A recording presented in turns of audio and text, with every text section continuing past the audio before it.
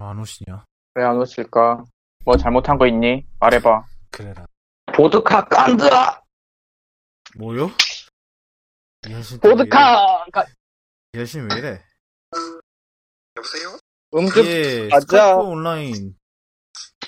안 돼 있나요? 네, 확인해 볼게요. 예. 네. 아이, 내가 지난주에 와인 좀 마셨다고 이제는 이하씨는 보드카로 한 술 더 뜨네? 설마 보드카겠어? 허허허허. 과연. 오랜만에 또 3명 또 다 모여서 오랜만인가요? 지난주에 지난주 했구나. 네, 한 주 걸러서 돌아왔죠. 뭐 하여튼 그래서 저희가 사실 좀 이제는 좀 그러니까 제 주변 사람들에게서 좀 길이에 대한 얘기가 좀 들어와요. 왜냐하면 지난주에 저희가 2시간 42분을 찍었거든요. 그래서 길이에 대한 피드백이 좀 많이 들어오기 시작을 해서 어느 정도 자제를 하려고 노력은 하고 있습니다. 그래서 좀 주제 선정을 일부러 좀 이제 어느 정도 시간 생각을 하면서 이제 주제를 좀 선정하고 있어요. 옛날에는 진짜 다 넣었는데 근데 오늘 또 어떨지 한번 보죠. 지난주는 사실 이제 그 추수감사절이어서 사실 외신 쪽이 완전히 죽었던 관계로 굉장히 짧게 했고요. 이번 주는 뭐 어떻게 될지 한번 봅시다. 일단은 뭐 거기 우당탕 쿵탕 소리 좀 그 자제 좀.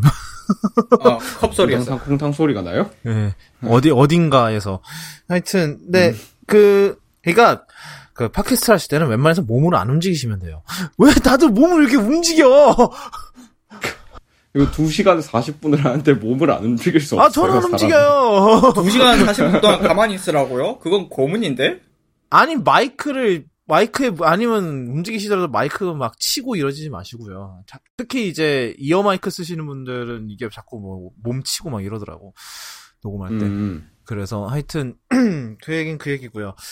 그래서 일단 팔로우업을부터 시작을 할까 하는데 이제 아시다시피 지난주에 저희가 그 거의 생중계로 그 KT 사태에 대한 얘기를 했죠. 저희가 네, 이틀 정도 늦은 생중계. 예, 저희가 저희 하필 녹음이 그 사건 일어나고 해서 한두 시간쯤 뒤에 녹음을 한지라 거의 그땐 별로 정보도 안 들어왔고 이런 상황에서 이제 그냥 무작정 얘기를 했는데 지금 이제 뭐 화제도 다 됐고 꺼졌고 지금 복구는 됐는지 모르겠지만 그쪽 부분 뭐 웬만큼은 완전히는 안 됐다고 하죠. 뭐 복구 99% 복구됐다고. 그 동 케이블들이 아직 복구가 안 됐대요. 그 광 케이블들은 복구가 다 거의 다 됐는데 동 케이블들이 이게 무겁다 보니까 지금 그러니까 복구를 원래는 지하실 자체에서 이제 그 화재가 난 부분에 선을 자르고 그 구간 그 선을 다 치워내고 그 다음에 선을 다시 연결하고 이런 식으로 복구하려고 했는데 네. 이제 그 현장 직원 중에 한 명이 그렇게 하면 일주일 걸린다고 절대 일주일 걸려서도 복구 못 한다고 그 화재가 난 양옆 부분에서 광 케이블을 끊고 그 광 케이블을 맨홀을 통해서 꺼내가지고 그 옥상 위로 이걸 연결시키자는 아이디어를 내서 맞아. 예상한 것보다 옥상으로 연결한 다음에 주변 건물 협조받아서 지붕으로 일단 임시로 그렇게 했다고 들었어요. 예, 맞아요. 임시로 그렇게 하고 이제 좀 천천히 다시 이제 일단 사람들 통화는 되게 만들어 놓고 그다음에 천천히 그 후속 작업을 하는 그런 식으로 그게 됐다고 들었는데 근데 이제 동 케이블은 그게 안 되겠죠? 그 상태에서 폭설오면 끝장 아니에요? 눈 무게로 이제 케이블 끊어지면 또 2차 재앙인데? 그러니까 그 전에 일단 통화는 되게 만들어 놓고 이제 계속 한 달 정도 뭐 계속 작업을 해서 복구를 하겠죠. 아래쪽으로 돌도록. 이게 근데 동 케이블은 무거워서 그게 안 된대요. 그렇게. 그렇죠. 무거우면은 뭐 그 위로 했다가 갑자기 끊어져서 뭐 누구 맞고 이러면 이제 날벼락 맞고 사람이 죽죠. 그러면 진짜 그거 맞으면은 진짜 뭐 통화 안 되는 거랑 또 다른 차원의 문제니까 뭐 그래서 어쨌든 그런 식으로 그 처리가 되더라고요. 동 케이블이 근데 그래서 이제 좀 취약 지역으로 들어가는 그런 그게 좀 많아서 그런 게 좀 문제라고 해요. 광 케이블은 약간 프리미엄 서비스 위주로 이용되는 케이블이니까 그럴 가능성이 높겠네요. 동케이블은 또 그런 거잖아요. 약간 좀 저소득계층이나 뭐 전화선 그러니까 저소득층의 예. 뭐 ADSL 이런 거 지금도 쓰나? 예. 오랜만에 들어보네요, 그거. 그거 메가 패서 뭐 그런 거 아니죠? 진짜 저 어릴 때 자주 듣던 그 단어인데. 메가 패스 아닙니다. 100% 고속부터 내가 패션. 그게 약간 뭐였지? 외진 곳은 아직도 그런 걸 쓴다고 하더라고요. 네, 좀 그렇죠. 광케이블은요. 아무래도 이제 좀 예. 그러니까 왜냐면 이게 그러니까 좀 주거나 아니면 이제 좀 상점이 많은 쪽에 이제 우선적으로 하겠죠. 좀 이제 뭐 좀 사용할 만한 인구가 많은 곳에 이제 집중적으로 하고 좀 거기가 예, 그런 예. 게 좀 적다 싶으면은 이제 좀 거기는 이제 좀 나중으로 미루는데 근데 지금 2018년에 뭐 그래요. 뭐 그것까지는 저희가 뭐 자세하게 뭐 아는 건 아니니까 저희가 그거에 대해서 코멘트는 안 하도록 하고 근데 이제 아무래도 이제 이게 건수다 보니까 관련한 기사가 좀 되게 많이 나왔어요. 어쩌다가 이 꼴이 됐나 뭐 이런 그러니까 대충 얘기를 하면 뭐 그런 거죠. 그러니까 뭐 일단 첫 번째 저희가 이제 좀 기사를 좀 봤는데 이게 첫 번째 기사를 보면은 뭐 이제 그 전반 백업이 그러니까 없었대요. 예. 예, 백업도 없었고 그다음에 이제 그 결론적으로 이제 그 기지국 이러한 이제 뭐 전화국들을 이제 뭐 옛날에는 많이 있었죠. 근데 많이 있었는데 이제는 뭐 땅값이 오르고 이러면 땅값도 오르고 이제 KT가 민영화도 됐고 이러면서 예. 돈이 쪼들리니까 뭐 통폐합을 많이 했다. 뭐 전화국들을 그래서 예. 최대한 하나로 이제 최대한 이제 뭐 집중시키니까 그거 하나 날아가니까 다 날아간 거죠. 간단하게 얘기해서. 맞아요. 예. 그래서 뭐 그런 게 없지 않아 있을 것 같아요. 그리고 이제 뭐 이때 화재에 대한 대비가 전혀 안 돼 있었고 뭐 예를 들면은 뭐 스프링클러가 없었다고 하죠. 근데도 문제는 편법이 아니었다는 게 더 놀랍죠. 스프링클러, 소화기, 화재 경보기 등등 이런 게 없었다는데 일단은 이거는 좀 아직 근데 사실 이 화재 원인이 아직도 뭔지를 모른대요.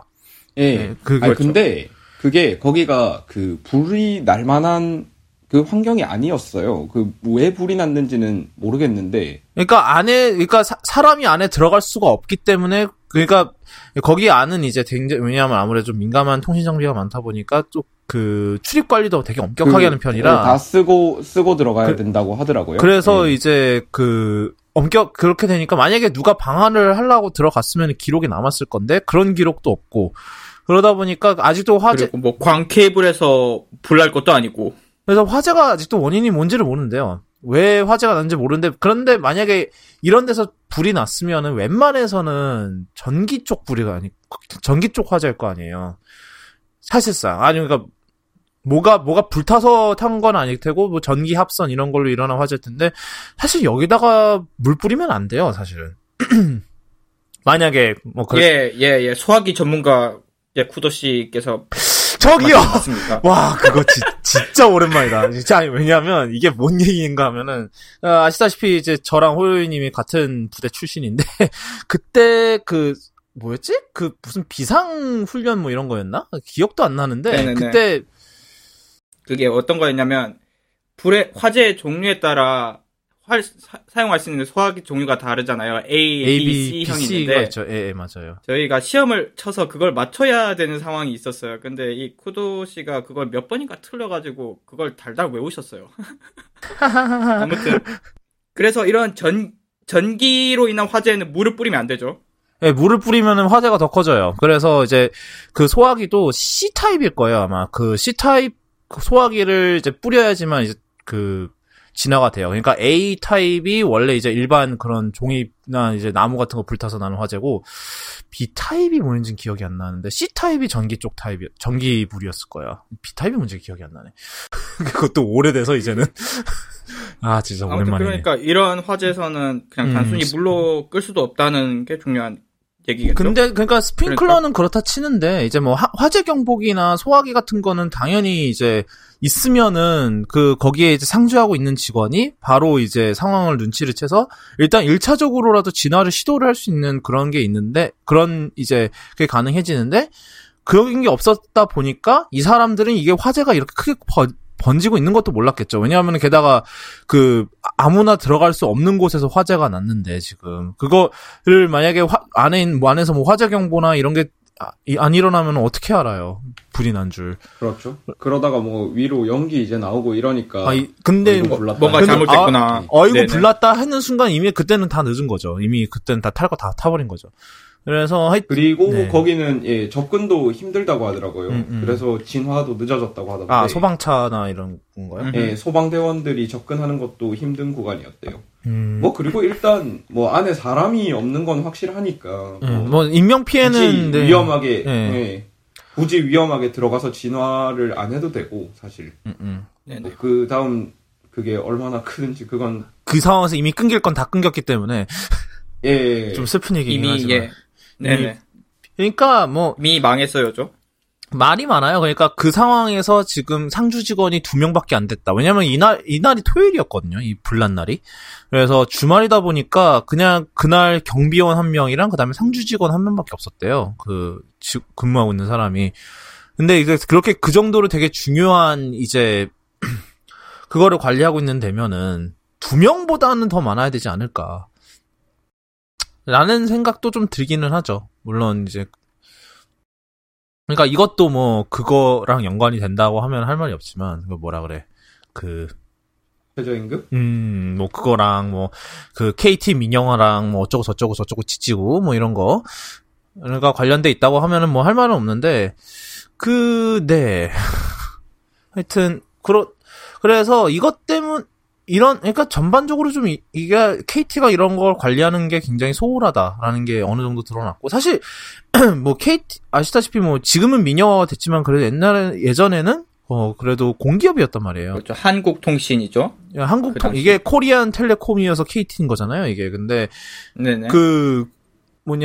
그럼 그때 이제 국영 기업이었던 당시를 보면은 그러다 보니까 많은 인프라가 KT에 집중이 돼 있단 말이에요. 아직도. 왜냐면 그때 유선 쪽은 특히 그렇죠. 잔재라고 하긴 좀 그렇고 뭐라 그래야 돼. 좀 그 당시에 유산이라고 되겠네요. 그러니까 그 당시에 그런 유산으로 아직도 많은 이런 이런 결제기나 아니면은 하다못해 뭐 이런 심지어 뭐 지난주 얘기했듯이 DVD 프라임도 사이트 날라갔다 그랬죠 그때. 그러니까 이런 많은 것들이 이제 그 KT의 그런 망을 가지고 이렇게 구축이 됐을 거란 말이에요. 국가 기반 시스템도 그렇고, 그러니까 뭐 이런 결제기 시스템도 그렇고. 근데 그런 것을 이렇게 관리를 소홀히 했다라는 거는 뭐 그렇죠. 두 번째 얘기는 이제 이런 이제 화재로 이제 손상된 뭐 전선이나 통신 케이블을 복구하는 거에 대한 얘기인데, 그때 이제 이게 또 민영화 얘기가 또 나와요. 이게 뭐냐면은, 2002년에 민영화가 됐는데, 그 전에는 직원이 한 44,000명 정도였다고 해요. 근데, 민영화가 되고 나서 이제 지난해 12월 기준으로는 2만 명. 24,000명 정도. 반 이상이 줄었네. 반 가까이 줄었어요. 그러니까, 반 가까이죠. 44,000에서 24,000이니까. 근데 이게 대부분이 어디서 빠졌냐면, 이제 그런 엔지니어들. 그러니까 뭐, 이런 선 같은 거를 보는 엔지니어들에서 대부분 이제 직원 그걸 했다는 거예요. 그래서 이번에 그런 복구도 이번에 이제 복구 작업도 대부분 다 이제 외주업체 에서 진행을 한 거라고 하더라고요. 이제 본사에서 나온 사람들은 다 대부분 홍보팀 직원이었다고. 뭔가 좀, 예. 그리고 이런 얘기도 있어요. 고된 일 하는 케이블 매니저보다 휴대전화 더 파는 직원 우대. 라고도 돼 있죠. 뭐, 전형적, 그래요. 뭐, 민주주의. 민주주의가 아니라 이거는 민주주의라고 하면 잘못됐고 자본주의에서 그거죠. 좀 문제죠. 예, 제가 이거 말을 잘못했는데 이게 두 개가 보통 세트로 묶여가다 보니까 자주 헷갈려요. 그러니까 이 개념을 모르는 게 아닌데. 네, 이거 자본주의의 폐해라고 보면 맞을 것 같네요. 이게 지금 당장 눈에 보이는 수익을 수익을 가져다 주는 사람이 좀 더 평가받기 쉬운 사회이고 그게 딱 이렇게 나타난 것 같네요. 이런 엔지니어들은 잘 될 때는 중요한 거 모르잖아요. 맞아요. 평상시에는 잘 되는데 이 사람들이 왜 필요하지? 이런 생각이 들기 쉽고, 그게 대표적으로 뭐 서버 관리자분들이 그런 처우를 많이 받잖아요. 맞아. 예. 네. 그런데 이런 비상사태가 터지면 이제 그때서야 이런 사람들의 중요성이 나타난 건데, 이 사람들이 중요성을 깨달을 때는 이미 늦은 거예요. 맞아요. 그러니까 그 비상 인력이라는 게 네. 그렇죠. 저는 이번 사태 때 이제 보면서 아마 군대에 계신 분들이 좀 경종을 울렸겠다 하는 생각이 드는데, 군대에 있으면 그 훈련 같은 거 하잖아요. 맞아요. 실기동 훈련 같은 걸 하면 그게 진짜 보안 쪽에서 절대 그 훈련 중에 핸드폰 쓰지 마라 그렇게 말하거든요.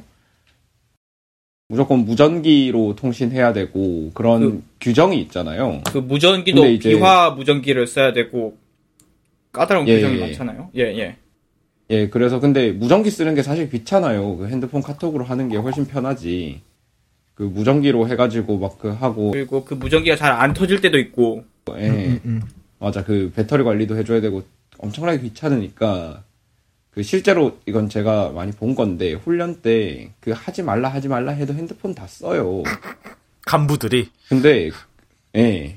그러니까 그리고 제가 보기에는 초급 간부들은 왜 핸드폰을 쓰면 안 되는지에 대한 인식이 없는 것 같아요. 일부 초급 간부들은. 그러니까, 모든 간부들이 다 그런 건 아니고요. 예. 일부 초급 간부들은 왜 핸드폰을 쓰면 안 되냐, 이렇게 편한 걸, 이런 식으로 얘기하는 걸 제가 들은 적이 있거든요. 이게 문제가 많죠. 일단은 암호화가 전혀 안 돼 있고. 예, 그분들은 아마 이번에 좀 깨달으셨지 싶어요. 그러니까 과연 왜 쓰면 안 되겠는지. 그리고 그러니까 이게 전쟁 나면 터진다는 보장이 전쟁 나면 안 터진다고 생각해야죠. 그리고 네, 전쟁 나면 안 터지지. 이 사람들이 미국을 안 와봐서 그래요. 맞아요. 뭐 어디만 그러니까 만약에 그 강원도 오지가 그게 미국이었으면은 바로 신호 안 터져요. 그 정도 진짜. 우리나라니까 터지는 거지 그게. 진짜. 그리고 당연한 거지만 전쟁 나서 뭐가 박살난다 이런 게 아니라고 하더라도 당연히 북한으로 가면 셀룰러망이 안 깔려 있으니까 안 터지잖아요. 그렇죠. 이거는 지금 현 우리나라 영토에서도 작전해야 되지만 북한에 올라가서도 작전을 해야 되니까. 그렇죠. 아니 그리고 하다못해 파병 나가는 건 어떡할 거야. 우리나라 대부분 유엔군 파병이니까 또 되게 오지로 나간단 말이에요. 예. 그런 파병 나가시는 정도 분들은 또 그런 거 아마 다 이해하고 계실걸요. 직접 체험도 해보실 거고 가서. 그렇죠. 그리고 또 다른 측면이 있다면 민간망, 그러니까 셀룰러망 결국 민간망이잖아요. 민간망이 안전하다는 보장이 없어요. 특히 이제 화웨이 얘기를 할 수밖에 없는데 그렇게 민간에 들어가는 장비가 군사적으로도 안전한지 이렇게 도청되고 있지 아니하다는 보장이 없기 때문에 쓰면 안 돼요, 사실. 그러니까 미국 정부가 계속 이제 화웨이 이제 곧 5G 이러는데 이제 화웨이의 5G 장비를 쓰면 안 된다고 계속 이렇게 다른 국가들의 압박이 아니라 로비라 그러죠. 로비를 넣고 있는 게 그런 거랑 또 관련이 있는 거예요. 그래서 우리나라는 웬만해서 안 쓰겠다고 했는데 왜 거기에 이제 LTE 플러스가 4G 이미 쓰고 있지 않나요? LG는? 아마 그럴 거예요. 예. 그러니까 왜 이러는 거야? 약간 그런 느낌? 뭐 더 싸니까 썼겠죠, 걔네들은. LG는 사실 경쟁을 그걸로 해야 되잖아요. 가격으로 해야 경쟁사보다 싼 가격 이런 거를 이제 내세워야 팔리니까. 그렇죠. 그래서 뭐 걔네들은 그렇게 했나 봐요. SK는 뭐 굳이 싼 가격 안 내밀어도 내가 1등이니까. 그럴 수도 있고 아니면은 화웨이 쪽에서 아주 저렴한 가격으로 LG를 적극적으로 꼬셨을 수도 있고. 뭐 그게 그건가? 적극적으로 꼬셨겠죠? 예, 걔네들. 네네. 지금 화웨이는 약간 물꼬를 터야 하는 입장이니까 절실한 마음에 실제로 예. 얘들도 우리 거 썼어 뭐 이런 식으로 그런 게 필요하죠. 예. 그렇습니다. 뭐 그래서 좀, 그러니까 되게 다양한 쪽으로 되게 문제를 많이 노출시켰던 사태인 것 같아요. 뭐, 아직도, 근데 사실, 완전히 끝난 건 아니고, 뭐, 아직도 복구하려면 좀 시간이 남았다고 하니까, 좀, 이번 사태를 통해서 좀 많은 사람들이 좀, 이런 쪽에 좀 되게 안일하게 생각했던, 이제 사람들이 좀 경각심을 좀, 특히 실무자들. 맞았어요. 그랬으면 좋겠네요. 특히 KT. 당사자들. 네. 당사자들. 그분들은 뭐 이제 뭐 거의 뭐 죽다 살아났으니까 뼈저리가 깨달았겠죠. 경각심을 당연히 가지겠죠. 네. 근데 이게 좀 오래 좀 유지됐으면 좋겠어요. 그렇죠. 네. KT가 이렇게 한번 터진 게 처음이 아닌데 예, 이번에는 이제 제대로 좀 교훈을 얻고 가기를 했으면 좋겠네요. 네. 그 다음 소식은 이제 저희가 앞노래를 아이패드 프로 이후로 계속 하고 있는데, 이거는 그 번외편이에요. 이제 애플 얘기가 아니에요. 이거는 애플 얘기는 아니고, 이제 이번 주에 이제 AWS 리인벤트라고 그래서 이제 사실상 이제 AWS 개발자 컨퍼런스 약간 그런 느낌인데, 아마존 웹 서비스에. 사실 뭐 다양한 소식이 나왔는데, 뭐 저희가 뭐 그런 거를 다 다룰 정도로 저희가 뭐 그 정도까지 다루고 싶진 않고, 그런데 그중 하나 이제 흥미로웠던 거는 이번에 이제 새로운 이제 서버 클러스터를 선보였어요, 이번에. 근데 이게 이제 ARM 기반이라고 해요. 그래서 사실 이 기술 같은 경우는 이제 아마존이 지난 2015년에 이제 프로세서 회사를 샀다고 해요. 아나푸르나 랩스를 샀는데 여기서 이제 개발을 해서 나온 거라고 해요. 그래서 그러니까 이게 뭐 정확하게 어떤 구조로 돼 있는지는 제대로 안 됐고요. 이름이 이제 EC2A1. 그러니까 새로운 인스턴스 이름이 이제 EC2A1이 될 거고, 이제 이제 아마존 리눅스나 레드햇 엔터프라이즈 리눅스 그리고 우분투를 돌릴 수 있대요. 그래서 이제 이게 정확하게 어떤 프로세서이고 어떤 구조고 이런 얘기는 사실 아직 얘기는 없고요.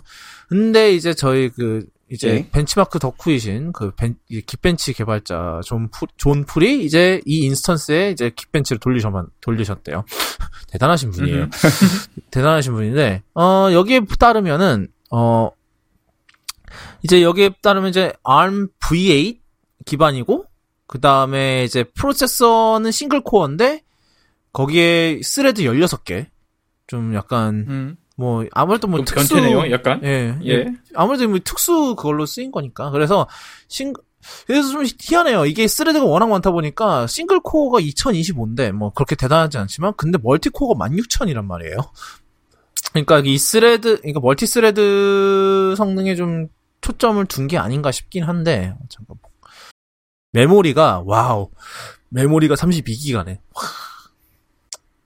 그렇죠. 대놓고 서버용이죠. 네, 다 메모리 많아요. 그러니까 이런 거는 당연히 서버 아무래도 이제, 그러니까 약간 이쪽에 그러니까 확실히 이제 ARM 프로세서가 활용되는 부분이 점점 많아지는 거죠. 왜냐하면 이 EC2의 또 장점 중 하나가 이제 아마존 입장에서 운영 비용이 굉장히 줄어든대요. 그래서 이 운영 비용 감소를 이제 사용자들한테 돌릴 수 있다고 그래서 아마 일반 그런 인텔 기반 인스턴스보다 45% 정도 더 저렴하게 사용할 수 있다라고 어디서 본 것 같은데 이 기사에는 없네. 아마 그러면은 AWS 서비스를 신청할 때 고를 수 있게 하는 식으로 하나 보네요. 그러니까 ARM 기반의 제품을 쓰면 좀 더 저렴한 가격으로 쓸 수 있게끔. 예, 그러니까 일부 워크로드에서는 45% 더 저렴하게 이용할 수 그러니까 더 가격 효율적으로 이용할 수 있다라고 돼 있네요. 그래서 암입니다. 근데 암노래인데 왜 내가 다 했지? 되게 어색한데 이거. 뭔가 정확하게 나온 내용이 많이 없으니까 약간 그런 것 같기도 하고요. 예, AWS라는 것 자체가 그냥 애초에 뭐를 고르냐에 따라서 가격이 달라지기도 하고, ARM은 당장은 이제 지금 가격대 성능비로 이제 승부하고 그러니까 가격대 성능비? 예, 맞죠. 그걸로 승부하고 있긴 한데, 사실, 지금 이 코어가, 그러니까 지난번에 말씀드렸던 A12 바이오닉에 들어가는 코어나 이런 거보다는 많이 약한 코어거든요. 근데 이제 이게 이 정도 성능을 낸다. 이제 그러니까 뭐 서버 워크로드에서 활용 가능하다. 뭐 그런 것 자체가 이제 그 ARM이 단순히 이제 전력 효율을 뛰어넘어서 그 이상의 뭔가 것을 바라볼 수 있는 그런 아키텍처임을 그냥 간접적으로 증명했다고 생각해요. 그러니까 IBM 지금 인텔이 데스크탑 시장에서는 압도적인 강자지만 요즘은 그 지위가 좀 흔들리고 있는 것 같긴 한데 네네. 원래 서버 쪽에서는 인텔도 도전자거든요. 그러니까 요즘은 x86 서버가 워낙 많아지긴 했는데 예전에는 IBM이 서버는 꽉 잡고 있었잖아요. 네. 그렇죠. IBM 프로세서가 BX86 프로세서고 파워 PC였죠. 인텔 프로세서보다 싱글 코어 성능이 좋아요, 여전히. 그런 거를 이제 생각해 보면 그런 명령어 셋 아키텍처가 다르다고 얘는 무조건 이거다 뭐 이렇게 판단할 수 없다는 거를 이제 사람들이 또 알아줬으면 그런 생각을 합니다. 그러니까 사실 ARM이 전력 효율적이고 이제 X86은 성능이 좋고 요거는 걔네 둘이 그 시장에서 많이 쓰이기 때문에 그런 거고요. ARM에서도 전기 대지 나올 수 있고 반대로 X86에서도 잘 설계하면 그 전력 효율이 훌륭한 그런 이제 칩을 만들 수 있는 거거든요. 물론 지금까지는 실패했지만. 예. 아니 그게 지금까지 실패한 이유가 인텔이 그 별도로 전력 효율이 높은 칩에 집중을 안 해서 그래요. 그러니까 걔네들은 이제 PC 메인스트림 칩이랑 똑같은 걸 갖다가 그냥 클락을 낮추고 이런 방식으로 저전력으로 파는 거거든요. 그래서 아예 그런 거지. 완전히 저설계를 한 적은 없다는 얘기죠. 그러면. 있어요. 아톰이라고. 걔는 완전히 그런 애들은 실제로 저전력이었어요. 그 저성능 심각한 저성능이어서 그리고 또 아키텍처가 같다 보니까 이거 똑같은 윈도우 돌릴 수 있어 이러다가 보니까 망한 거지. 제대로 된 성공했다. 그 안드로이드 이런 데서 돌았으면 괜찮았죠. 그것도. 예, 실제로 X86 안드로이드가 나온 적도 있죠. 그렇게 있어요. 네네. 있었어요. 근데 레노버라고. 이제 성능이나 전력 이런 거보다 이제 더 극복하기 힘든 거는 그 바이너리 호환성. 사실 그 새로운 칩이 시장에 진입하기 위해서는 그런 기존 칩의 호환성을 뚫어야 되거든요. 진짜 막 성능이 2배씩 이렇게 차이 나지 않는 이상은 진입이 안 된다고 봐야죠. 그래서 지금 이게 고착돼 있는 거예요. ARM은 그 저전력, 저성능 칩, X86은 고성능, 고전력 칩. 둘 다 이제 서로의 영역을 침범하지 못했던 건데, 이제는 그 인텔이 열심히 삽질을 하고, 그리고 애플은 상대적으로 이런데 경험도 있고 이런 데로 넘어갈 수 있는 그런 역량도 또 갖추고 있는 회사다 보니까 이렇게 생태계 전반을 다 잡고 있는 회사가 그 전무후무하잖아요. 후무할지는 아직 모르지. 어쨌든 그래서 그런 특징 때문에 기대를 하는 거죠. X86에서 이제 ARM으로 이제 데스크탑 레벨에서도 넘어갈 수 있지 않냐. 그런 것들을 기대를 한번 해보는 거죠. 이미 실제로 넘어간 것 같아요. 제가 예전에도 기사를 한번 보여드렸는데 슈퍼컴퓨터에서도 ARM을 쓰는 경우가 이제 나오고 있더라고요. 오히려 슈퍼컴퓨터는 그런데 좀 구애를 덜 받아요. 그러니까 네네. 슈퍼컴퓨터는 어차피 자기 목적만 기존 운영체제를 쓰는 게 아니라 자기 그걸 위해서 운영체제 그러니까 클러스터 묶고 이런 게 다 소프트웨어거든요. 그러니까 운영체제 그런 거를 다 개발을 하기 때문에 슈퍼컴퓨터는 그래서 슈퍼컴퓨터 쪽은 오히려 그런 게 덜해요. 그런 뭐 진입 장벽 이런 게 덜해요. ARM 성능 좋으면 ARM 코어 막 수십만 개 묶어서 만들면 되거든요. 컴퓨터. 슈퍼컴퓨터는 저희가 생각하는 것처럼 뭐 컴퓨터 한 대 이게 아니라 그 막 한 건물 전체가 컴퓨터고 뭐 그런 식의 컴퓨터이기 때문에 그렇죠. 그런데 상대적으로 그거죠. 엄청 유연하죠. 제가 봤던 그 컴퓨터가 스피너크라고 맨체스터 대학에서 만든 건데 인간의 뉴런을 시뮬레이트하기 위해서 뭐 100만 개 코어의 CPU 그 컴퓨터거든요. 그게 ARM 기반이더라고요. 네네. 아무튼 그리고 이쪽으로 그 중국에서 개발한 슈퍼컴퓨터 중에 그 이제는 1위를 미국이 탈환했다는 얘기를 본 적이 있어요. 그게 아마 그 어쨌든 이제 중국이 한동안 그게 아마 그 아까 그 호로요님이 얘기한 그거였어요. 한동안 중국이 그 슈퍼컴퓨터 1위를 꽤 오랫동안 갖고 있었는데 그렇죠. 이제 그 중에 이제 선웨이 타이오라이트 뭐 어쨌든 그건데 그 걔네들 중국이 자체 개발한 프로세서 수십만 개 박아가지고 그 연산 성능 1위 달성하고 했었어요. 그렇습니다. 오늘도 뭐 이 정도면 적당하게 앞노래 ARM 노래 하지 않았나 라는. 예. 그 다음은 지난주에 쉬었지만 드디어 사실 몇 주 쉰 것 같은데 되게 돌아온 이번 주에 일론 머스크 안 하나 했더니 좀 쉬나 했더니 어제 하필이면 뭐 건수 하나 터뜨리셨더라고요. 그 건수 터뜨린 게 또 트위터예요. 이 아저씨 진짜 좀.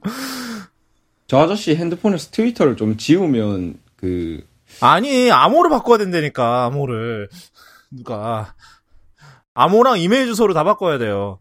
이쯤 되면 트위터를 없애면 그 테슬라 주주 가치 제고에 큰 도움이 되지 않을까. 자사주미입보다.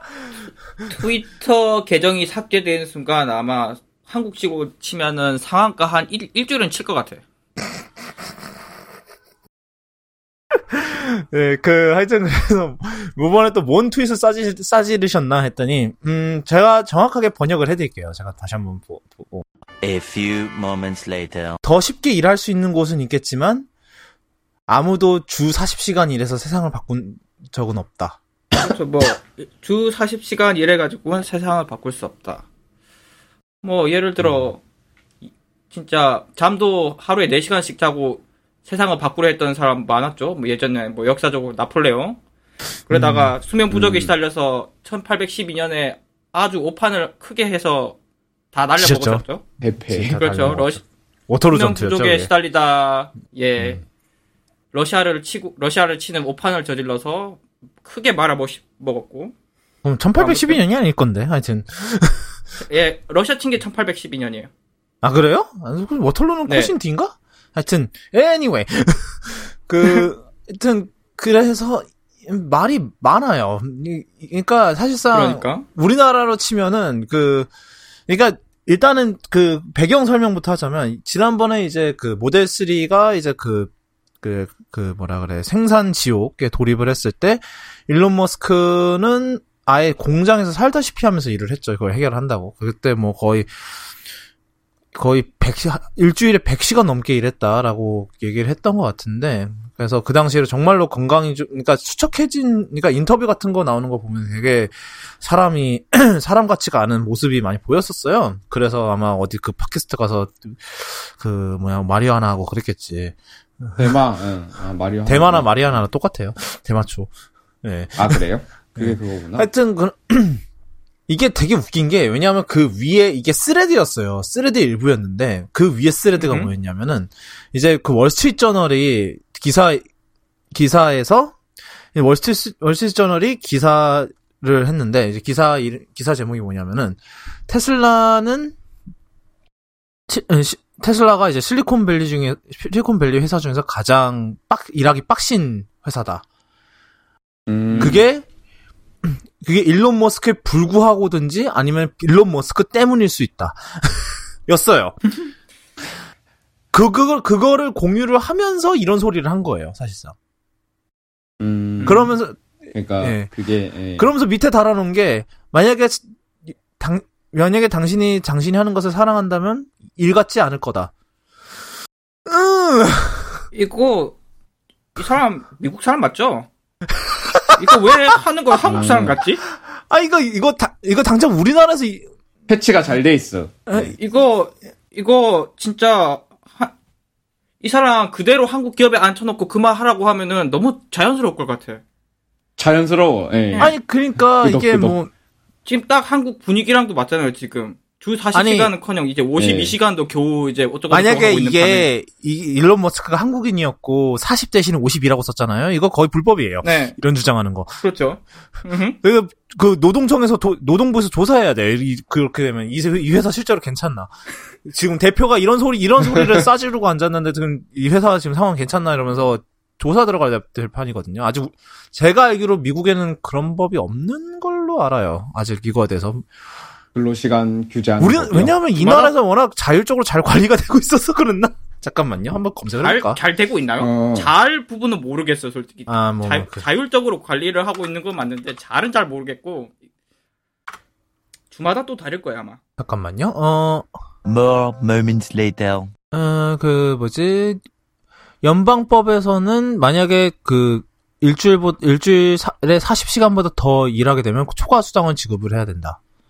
근데 그 초과 수당이 원래 시급의 1.5배 이상 돼야 된다. 그러니까 40시간 못하게 하는 건 아니죠?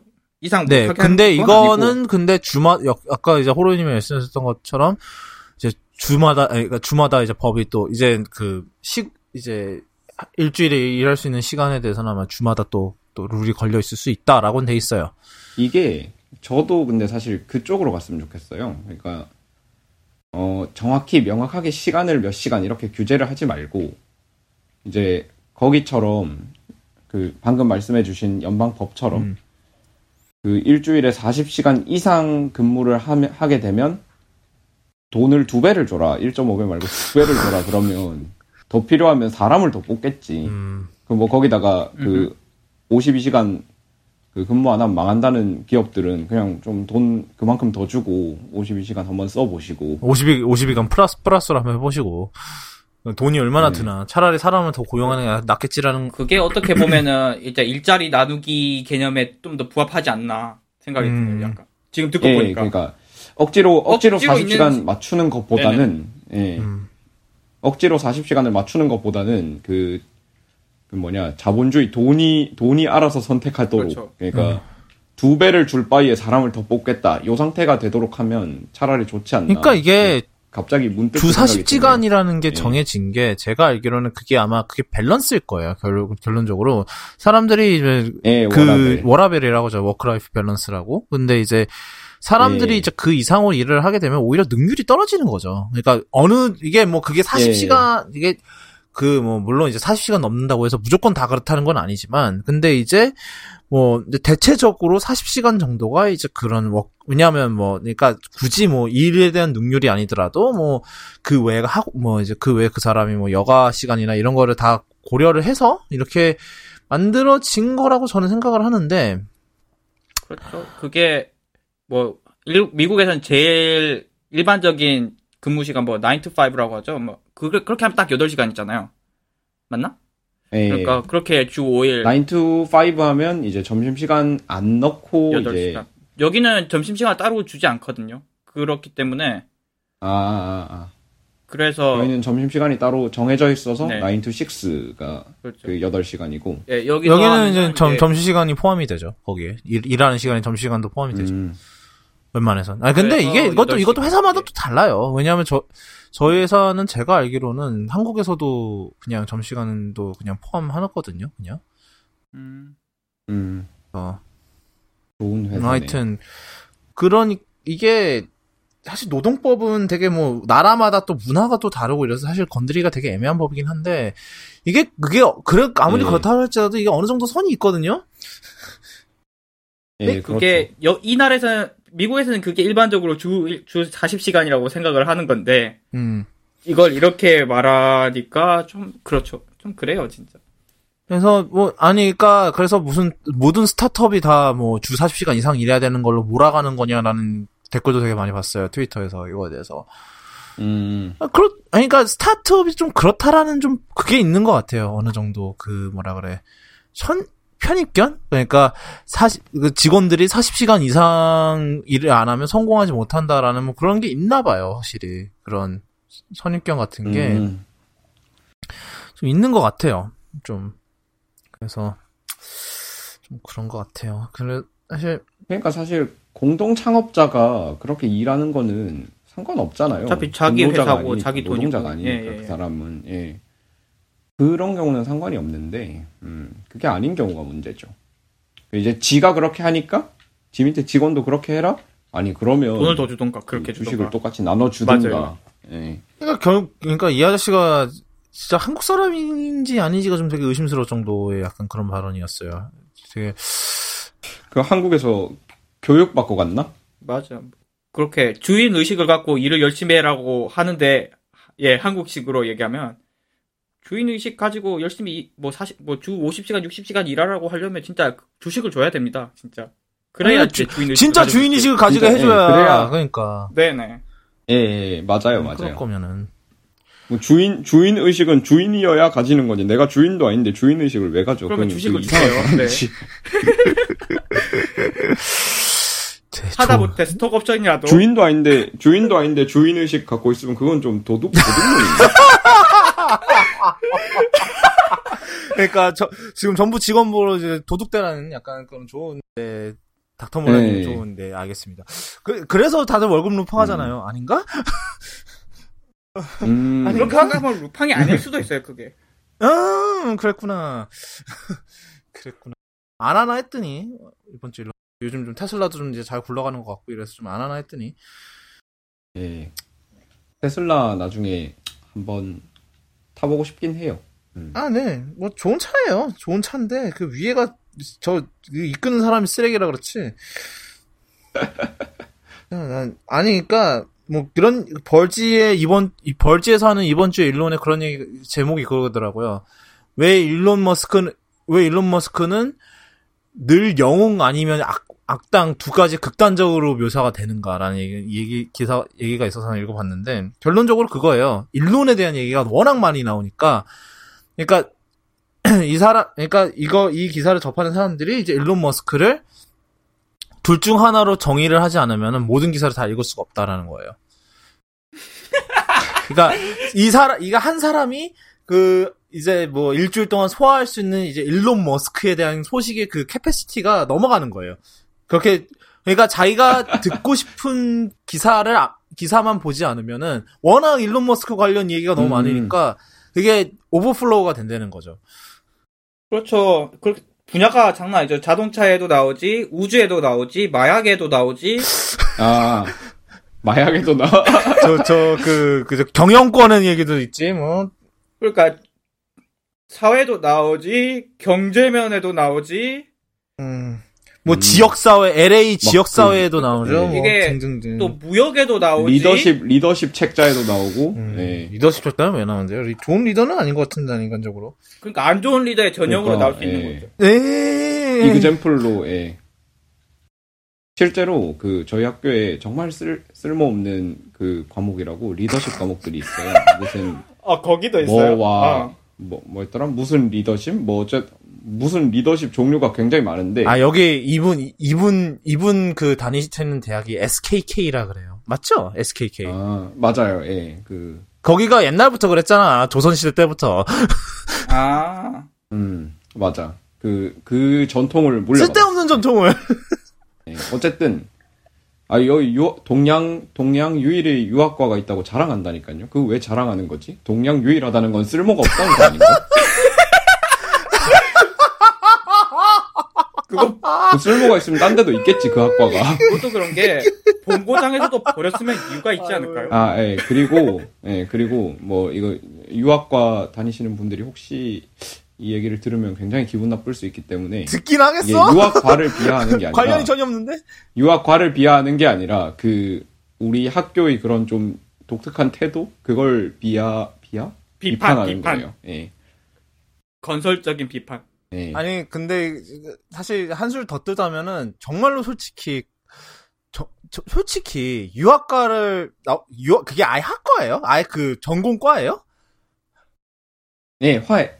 만약에 그거를 유학과에서 졸업을 했다고 치면은 그게 요즘 시대에 뭘로 어플라이가 되는 거예요?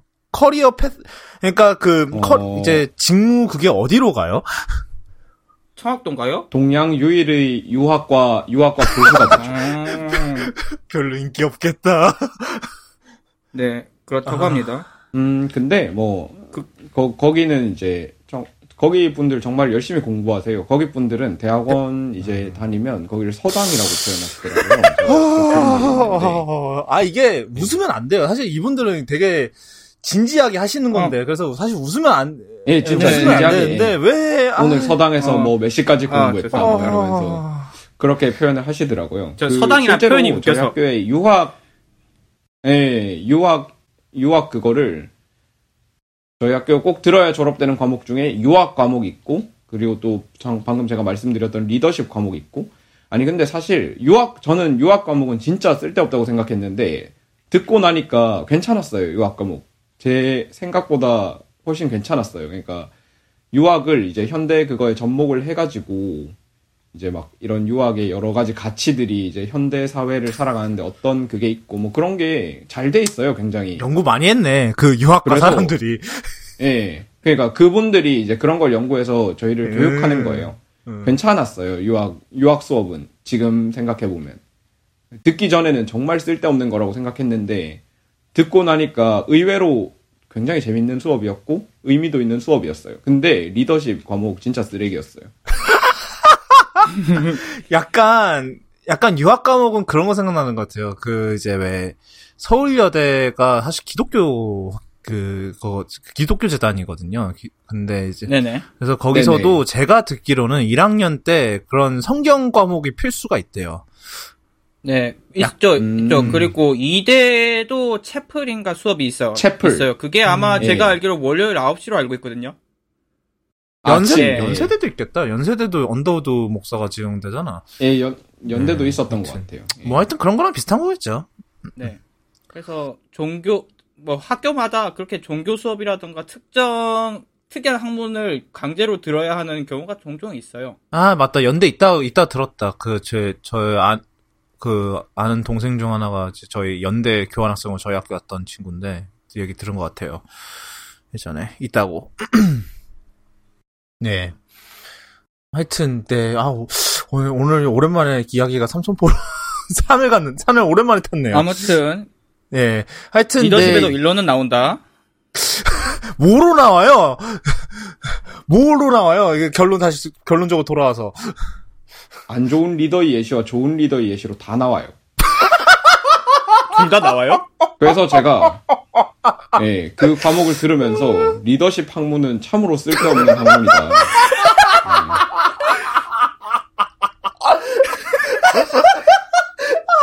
그러니까 제가 보니까 유학보다 더 쓸데없는 학문이에요. 그게. 미친. 그러니까 사실 저희가 배우는 거는 굉장히 기초잖아요. 네네. 그렇죠. 그 기초 단위에서는 말이 돼야 되거든요. 막 심화로 들어가면 막 악의가 안 맞는 부분이 있을 수 있어도 진짜 기초적인 걸 가르치는 단계에서는 말이 돼야 돼요. 악의가 맞아야 되잖아요. 근데 이건 말이 안 돼. 기초 단위에서부터. 아, 예. 아니면 이 수업을 준비하시는 분이 정말로 준비를 이상하게 했거나 아니 일단은 그런 그러니까 교수의 문제거나 학문의 문제거나 둘 중에 하나는 확실히 문제가 있어요. 그 학문 그 수업은 어디 학과예요 대체 그러면? 누가 관리해요? 교양학부일걸요 그거는? 그거 잘 모르겠어요. 그 누가 하는 건지. 그 무슨 학과 교수님이 하시는 건지 잘 모르겠는데. 아니 누군가는 그 수업 커리큘럼을 보고 컨펌을 해야 될 거 아니에요. 경영학과 교수님이 하시나? 왠지 경영이 그나마 제일 비슷한데. 학교마다 다를 것 같은데 저희 학교에도 그런 게 있었거든요. 네. 그런 건 교양학부라고 아예 교양학부가 따로 있고 거기서 외부 강사를 토빙하는 경우가 있었어요. 우리 학교 같은 경우 그런데 그쪽 학교는 어쩐지 모르겠는데 우리도 그런 건가? 아마도 그럴 것 같아요. 네. 그럴 것 같아. 네. 그런 사람들을 전임 교원으로 쓰면 등록금이 아깝지. 네네. 그러니까 저희 학교도 경영대에서 그런 거 가르쳤어요. 이제 약간 그 entrepreneurship 그러니까 그런 entrepreneur 그런 것도 그런 리더십이 예. 그런 거를 가르치는데 이제 아무래도 이제 저희 거기에 학교에서 이런 나와요? 몰라요. 난 안 들어봤어. 근데 이제 그 수업이 사실 이때 학교에서 푸시를 많이 하는 게 이제 세인트루이스 전체적으로 그걸 많이 푸시를 하거든요. 이제 그런 이제 새로운 약간 그런 이제 뭐 스타트업의 뭐 그런 거를 많이 푸시를 해요. 이제 그러니까 시정부 차원에서도 많이 푸시를 하고 이제 아무래도 사실 저희 학교가 뭐 이런 말은 좀 웃기긴 하지만 그 세인트루이스에 사실상 돈줄이거든요. 왜냐하면 거의 유일한 사립대고 이러니까 그래서 그러니까 그 학교에서도 그거에 대해서 푸시를 되게 많이 해요. 그러니까 예전에 그 저널리즘 수업에 일환으로 그런 부분을 취재를 했던 적이 있는데. 굉장히 그런 부분, 이게 시 차원에서 푸시를 많이 하거든요. 그래서 만들어진 것 같은데, 사실 저도 그 수업을 안 들어봐서 어떤지는 몰라요. 근데, 왜냐면 필수 과목은 아니었거든, 최소한. 모르겠어요. 경영대를 다니면 필수 과목인가? 모르겠는데, 하여튼, 안트레프레너십과 리더십이었어요. 제가 방금 들은 저번 학기에 들은 과목이. 그래서 일론도 나오고 스티브 잡스도 나오고 뭐 뻔한 사람. 스티브 잡스도 막 좋은 그거 예시와 나쁜 예시가. 근데 잡스는 그럴만해요. 뭐 왜냐면 직원 다루기를 좀 쓰레기같이 다루긴 했으니까. 잡스랑 그게 같은 그거에 묶여 있었어요. 잡스랑 일론이. 아무리 그래도 그건 아닌 것 같은데. 그러니까 잡스는 확실히 잡스는 좀 이제 직원들을 좀 쓰레기같이 대하긴 했었죠. 좀. 그러니까 그 카리스마로 회사를 이끌었던 거지. 사실 뭐 착한 사람은 아니었죠, 확실히. 그러니까 착하다고 하면 팀쿡이 훨씬 착하지. 그래도 잡스는 트위터에 이렇게 막 싸지르던 사람은 아니었던 걸로 기억한데. 잡스 때는 트위터가 그렇게 흥하지 않았었거든요. 그것도 있고. 아니, 애초에 SNS를 거의 안 하던 사람이었으니까. 뭐. 하여튼. 네, 맞아. 하여튼, 뭐. 이제 일론은 여기까지 하는 게 좋지 않을까요? 와. 맞아요. 네. 너무 오래 했어. 어쩌다 이렇게 됐지. 그 다음 얘기는, 이제, 2개 연속 트럼프입니다. 이 아저씨 얘기를 안 할 리가 없구나. 왜냐면은, 일단은, 요즘 뭐 아이폰 비싼 거, 뭐, 너무 잘 아시죠? 뭐, 저희도, 그러니까 뭐 아이폰이 좋고 그러니까 아이폰이 좋고 안드로이드 못 쓰겠다 하더라도 요즘 아이폰 비싼 건 인정을 하거든요. 저희도. 근데 이제 요번에 트럼프가 이제 요즘 아시다시피 이제 트럼프가 요즘 중국이랑 무역 전쟁을 하고 있잖아요. 관세 가지고. 그래서 트럼프가 아이폰이나 이런 이제 중국에서 생산되는 공산품에 10% 그걸 붙이자라고 또 했어요. 이 아저씨가 10%의 그거는 부가세를 부가세가 아니라 이건 뭐 관세죠. 관세를 또 붙이자. 관세죠. 네. 네. 이건 좀 크죠. 물론 한국에는 영향이 안 가겠습니다만 이거는. 근데 이럴 수는 있어요. 그러니까 원래 이제 이게 이제 애플 정책이 이제 전반 모든 나라 이제 아이폰을 이제 자기네 제품을 파는 전체 국가에 가격을 웬만해서 맞추잖아요. 그러니까 부가세나 이런 거 빼고. 그러니까 미국 애플이 거 오르니까 에라 다 올리자 이렇게 할 수 있다. 애플이 이 세금 이제 10% 이제 이 관세를 어느 쪽에 넣어서 계산을 할 거냐에 따라 달라질 것 같아요. 만약에 이거를 제품 가격에 아예 넣어버린다 이러면 이제 다 같이 오르는 거고. 왜냐하면 미국 혼자 오르면 이게 좀 그림이 이상해 보이니까 뭐 우리야 뭐 이게 트럼프의 미친 짓 때문에 뭐 10% 관세가 붙어서 이렇다는 걸 알지만 일반 사람들 그걸 잘 모르거든요. 그래서 그 형평성 때문에 그러니까 그러면 이제 미국에서 더 비싸다 소리가 나오는 거죠. 그러니까 뭐 전후 사정을 내수 차별이라고 하겠네. 그러니까 우리는 딱 현기차 상황. 우리는 그게 거예요. 익숙한데 뭐 여기서는 안 익숙하니까. 그래라. 그러니까 우리나라도 사실 그거가 그러니까 뭐 아이폰이나 뭐든 뭐 비싸 보이는 이유가 사실 우리나라는 10% 부가세가 그냥 들어가잖아요. 사실. 그래서 그런 것도 어느 정도는 있는데 하여튼 그래서 이제 트럼프가 뭐 아이폰에 10% 관세 붙는 것 정도는 뭐 사람들이 굉장히 쉽게 납득할 수 있을 거다. 뭐지? 그러니까 트럼프가 이런 이유는 하나예요. 이렇게 해서 생산직을 미국으로 옮겨서 일자리 창출합시다. 계속 이게 목적이거든요. 그러니까 이 일자리 창출을 하겠답시고 계속 이런 미친 짓을 전반적으로 하는 건데.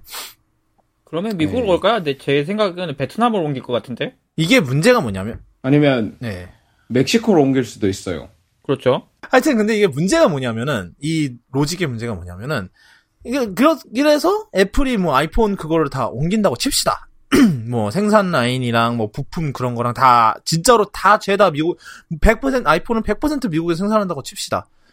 그러면은 그 인건비로 인해서 올라갈 10%보다 더 오를 것 같은데. 네, 10%보다 더 올라요. 거의 25% 30% 오르겠죠, 가격이.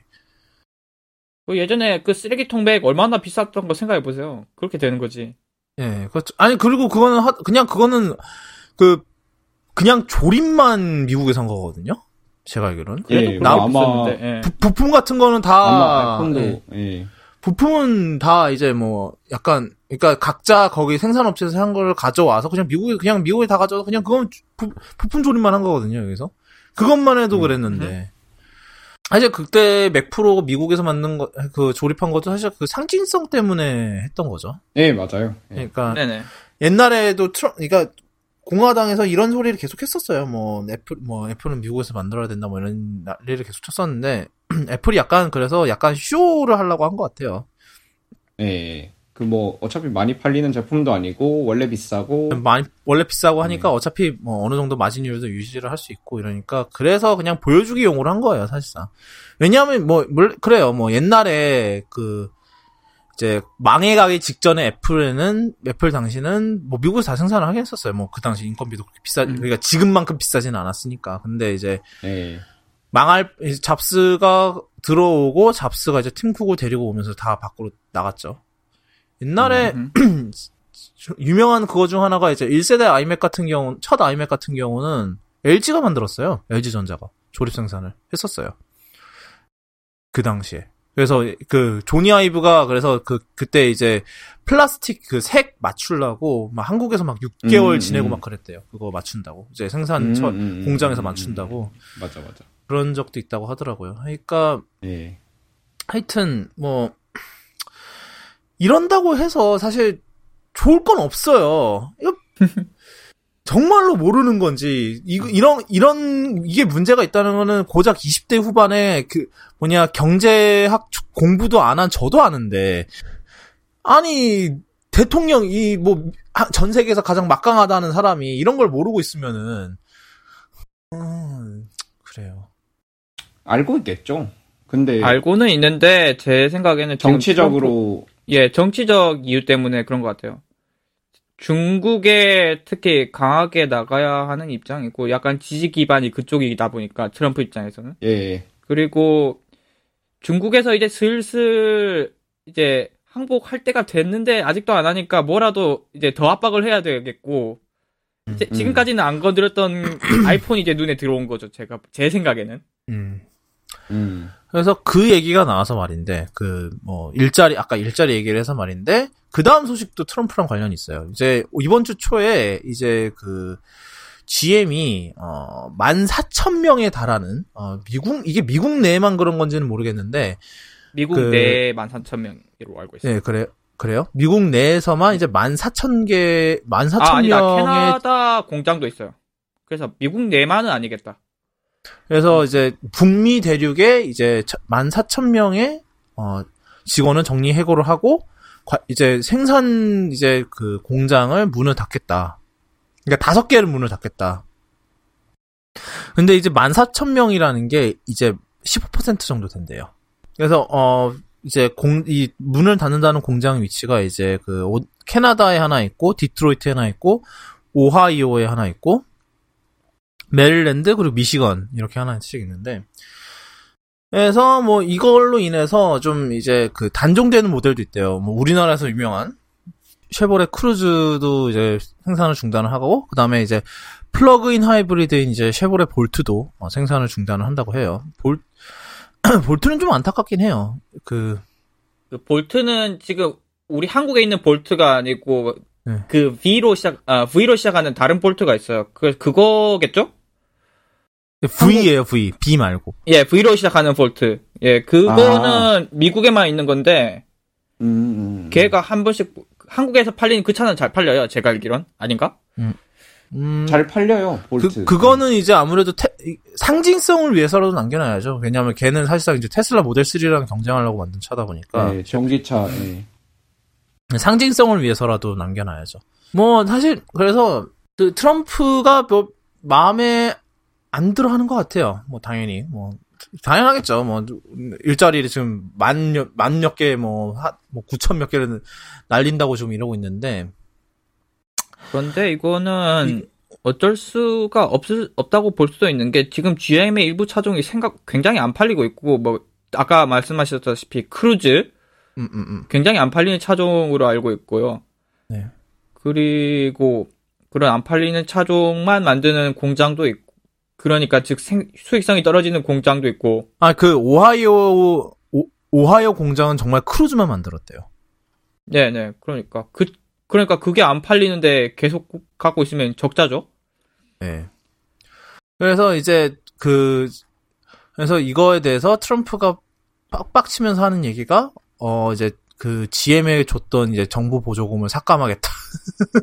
근데 그 보조금이 전기차 보조금이었죠? 얘기하고 있는 보조금이? 그런가요? 잠깐만요. 전기차 보조금을 깎아버리겠다고 했던 것 같아요. 그러니까 그러니까 정부 보조금을 삭감하는데 그러니까 전기차 보조금 포함. 포함. 오케이. 네. 이라고. 그러니까 지금 그러니까 그냥 저스틴 트루도 이제 캐나다 총리인 저스틴 트루도는 그냥 실망했다라고만 얘기는 하는데 이제 이 트럼프는 여기서 하나 더 나가서 이제 뭐 GM이 또 중국 얘기를 들먹이면서 이거는 그래요. 진짜 중국이기보다는 좀 어쩔 수 없 뭐라고 해야 되나 시대의 변화 때문에 좀 예상이 되던 부분이었거든요. 지금 GM 주요 차종이 생각보다 안 팔리는 차종들이 많고, 그리고 앞으로는 이제 친환경 차량이거나 아니면 아예 대형 SUV거나 둘 중에 하나를 해야 되는 시대가 오고 있는데, 그런 과정에서 정리를 언젠가는 해야 되는 거였고, 그게 지금이라고 봅니다. 그걸 하는 건데 이런 식으로 협박하는 거는 좀 옳지 않다고 보고, 그 비슷한 맥락에서 포드도 얼마 전에 발표를 했었잖아요. 물론 포드는 인원 감축은 없었습니다만은 사업 모델 정리를 했죠. 라인업 모델 정리를 했고, 라인업 정리를 했고, 공장도 이제 주력 생산을 완전 정리를 하는 발표를 했었고, 이제 GM은 이제 그거를 좀 더 과감하게 한다고 해야 되나? 좀 더 전격적으로 하는 것 뿐인데, 물론 그 과정에서 18,000명 일자리 날아가게 생겼습니다만, 이 기업의 결정을 이렇게 정부가 개입하는 건 좀 아니라고 생각합니다. 이런 식으로 협박을 하는 건. 그래서 좀 그래요. 그러니까 누가 보면 이제 일자리 늘리는 거에 뭐 미친 것 같은 약간. 그러니까 물론 이제 그거를 통해서 이제 그 지지 기반을 챙긴 거긴 한데, 예, 그러네요. 이것도 뭐 정치적 수사겠죠. 예. 그럴 수도 있고, 이건 조금 더 눈여겨볼 필요가 있는 게 한국에도 GM 공장이 있기 때문에. 그렇죠. 근데 그거는 이미 한바탕 했잖아요, 우리나라. 아니요. 없앤다. 이제 군산 없앤다고 한바탕 했잖아요. 어떻게 됐어요, 그거 생각해보니까. 그거를 이제 그 돈을 더 달라고 해서 더 줬어요. 예. 폭탄이 좀 미뤄졌을 뿐. 근데 이제 그거 돈 준 기한 끝나면 또 한바탕 할 거예요, 아마. 예, 맞아요. 또 쿨타임 돌 거예요. 예. 지금 쿨타임 기다리고 있는데, 보듯이 GM은 계속 감축을 하고 싶을 거고, 한국 공장도 거기에 포함이 돼요, 제가 보기엔. 그러니까 지금 이걸 돌아가는 걸 보면은 한국 거도 정리하려고 할 거고, 이렇게 정리하려고 하는 걸 이렇게 협박하는 건 좀 아닌 것 같습니다. 예, 그 다음 소식은, 오랜만에 삼성 폴더시 얘기했었구나. 오랜만은 아닌데, 했었죠? 갤럭시 노트 9 얘기인데, 이게, 아시다시피, 갤럭시 노트 9이 두 가지 프로세서로 이제 판매가 되는데, 이제 우리나라나 유럽 같은 곳은 엑시노스를 쓰고, 그리고 북미 지역이 스냅드래곤 845를 쓰는데, 이 둘의 성능 차이가 심각하다고 해요. 근데 우리가 보통 생각하는 순서가 아니라 스냅드래곤이 엑시노스보다 성능이 더 나은 기현상이 벌어지고 있죠. 그러니까 이 부분에 대해서 좀 더 보면은 잠시만요. 갑자기 기사가 로드가 안 돼요. 야이 안 한 듯해 터졌니? 웹 브라우징 시간은 이제 비슷해졌다고 하는데, 물론 스냅드래곤이 약간 딸리긴 합니다만. 엑시노스가 아니고요? 엑시노스가 조금 달리고, 그리고 PC마크 배터리 테스트에서도 뭐 1시간 정도 밀리고, 네, 일단 그 말인즉, 배터리가 아무리 좋아봐야 스냅드래곤보다 약간 달리는 수준밖에 안 되고, 이제 성능 테스트로 가면은 진짜 처참해요. 지금 PC마크에서 웹 브라우징 테스트를 하면 스냅드래곤이 7,300점 기록하고 있고, 뭐 구글 픽셀이 8,000점인데 엑시노스는 5,000점. 거의 점수가 뭐 한 20% 차이 나나? 예. 30%? 그렇게 차이 나고 있고, 긱벤치 점수가 있나? 긱벤치가 아마 아래 내려가면 없나? 빅벤치는 엑시노스가 높아요.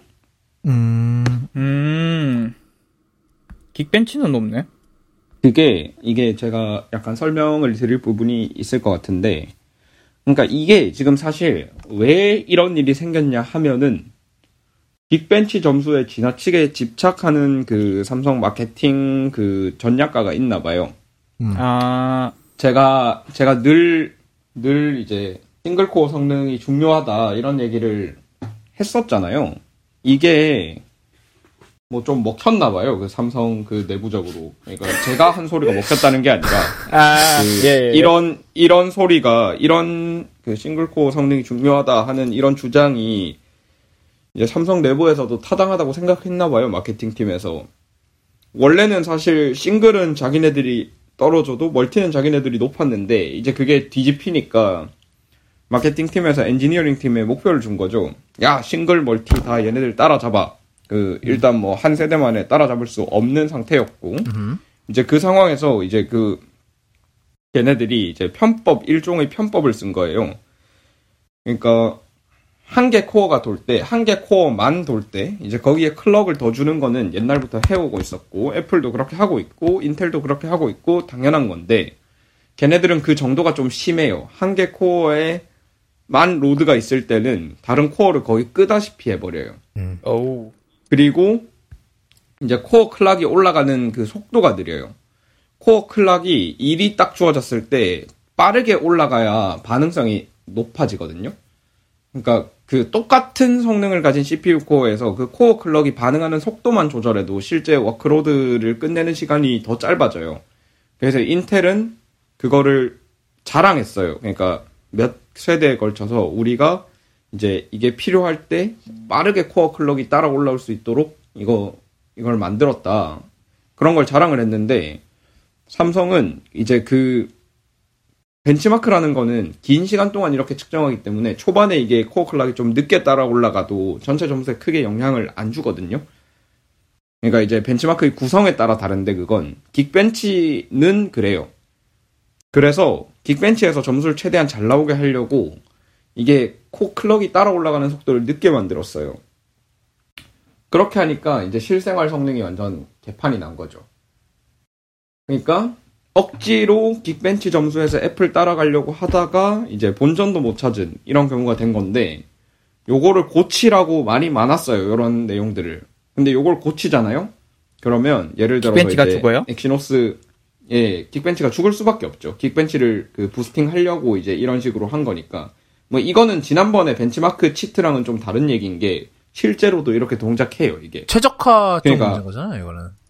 예, 그러니까 벤치마크 치트는 아니고, 근데 이제 벤치마크 쪽에서 성능이 잘 나오게 하려고 일반 성능을 깎아먹은 참 뭐라고 말해야 되냐? 삼성답다고 말해야 되나? 뭐 그런 좀 상태죠. 예. 아마 다음 세대에서는 고칠 거예요. 뭐 이번에 그래서 개선이 됐다는 얘기가 있어요. 이번에 9820 나온 이제 예, 9820은 저는 개인적으로는 기대를 많이 하고 있는데 사실 9810도 기대를 했는데 이렇게 폭망을 해가지고 좀 안타깝긴 한데 네. 예, 9820은 개인적으로 기대하고 있습니다. 그 A11하고 A12에 비빌 만한 그런 칩이 CPU 한정 그런 칩이 탄생하지 않을까. GPU는 기대도 아직 뭐 기대도 안 되는 건가요? 그러면 GPU 쪽은? GPU 기대 안 하고 있고요. 뉴럴 엔진도 보니까 뉴럴 엔진도 A12가 아니라 A11 바이오닉에 가까운 것 같아요. 제가 보기에. 아직 간보기. 네. 성능도 그런데 뭐 안드로이드에서 그게 제대로 안드로이드에서 네이티브가 하게 될지도 문제고. 네, 아마 자기네들 그거를 돌리는데 쓸 개방에 뭐 자기네들 그 카메라에 쓴다거나 뭐 그런 용도로 사진에. 넣은 거지. 예, 개방해서 진짜 이걸로 앱을 만들어라 이런 용도로 한 건 아닌 것 같습니다. 네. 그것도 애플도 한 세대 걸렸죠. 그걸 이제 여는데 제가 알기로는 맞죠? 예, 맞아요. 예, 맞습니다. 이번에 열었으니까요. 네네. 11에서 들어가고. 예. 예, 그 다음 얘기는, 이제 그 다음은 또 삼성 얘기네. 이제 1테라, 이번에 이제 삼성이 860, 이거 뭐라 읽어야 돼? 큐보. 크보? 큐보 아니면 크보, 크보? 야구 같은데? 그러면? 야구인가? 예. 하여튼, 이제 그래서 새로운 SSD를 내놨는데, 일단은 가격부터 말씀을 드릴게요. 이제 1테라가 150달러예요. 그러니까 우리나라 치면 한 16, 17만원 정도고, 2테라가. 정가예요, 정가? 아, 정가예요. 그러니까, 요즘 2보가 더 싸네 이러는 거 사실, 이제, 지난주가 이제 블랙 프라이데이고 이러던 일이라 이제 할인에 그거 했던 거고. 예, 붙은 건데. 지금 싸게 나오는 2보 850 1TB 정가가 아마 200달러 넘을 겁니다. 제가 알기론. 넘죠? 그러니까, 그렇게 생각하면 이제 가격이 확 내려간 거죠. 그리고 2TB가 300달러, 그리고 4TB가 600달러. 사실 4TB 600달러 했을 때는 건 좀 되게 많이 내려갔죠. 그 SSD 가격이. 근데 이제 이 SSD가 좀 흥미로운 게 이제 QLC 기반이라는 거죠. TLC도 아니고 한 단계 더 아니고 QLC. 그러니까 이게 이게 되게 SSD는 되게 어려워요. 사실 저도 잘 모르겠는데 이제 SLC가 있고 MLC, TLC, QLC가 있는데 SLC가 가장 안정성이랑 속도가 높죠? 맞나? 네, 왜냐면 셀 하나에 1비트니까. 예. 그러니까 이게 LC가 방금 말씀하신 것처럼 셀 하나의 정기적인 단위를 어떻게 나누냐거든요.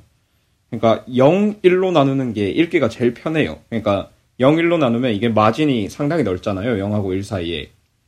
그러면 이제 읽어서 얘가 전기값이 좀 있네? 1이다. 없네? 0이다. 이렇게 엄청 간단해요. 근데 이제 MLC가 되면 이제 이거 전기 레벨을 4단계로 나누는 거예요. 이거는 그 정기적인 특성이기 때문에 0, 1 이렇게 딱 떨어지는 게 아니라 이건 이렇게 4단계로 되는데 그러면 이제 그 사이에 마진이 좁아지잖아요. 이제 이런 거는 컨트롤러가 얼마나 이런 걸 잘 해결해 주냐에 대한 문제거든요. 그래서 컨트롤러가 좋으면 사실 요즘은 MLC랑 SLC 사이에는 차이가 없다고 보시는 게 맞아요.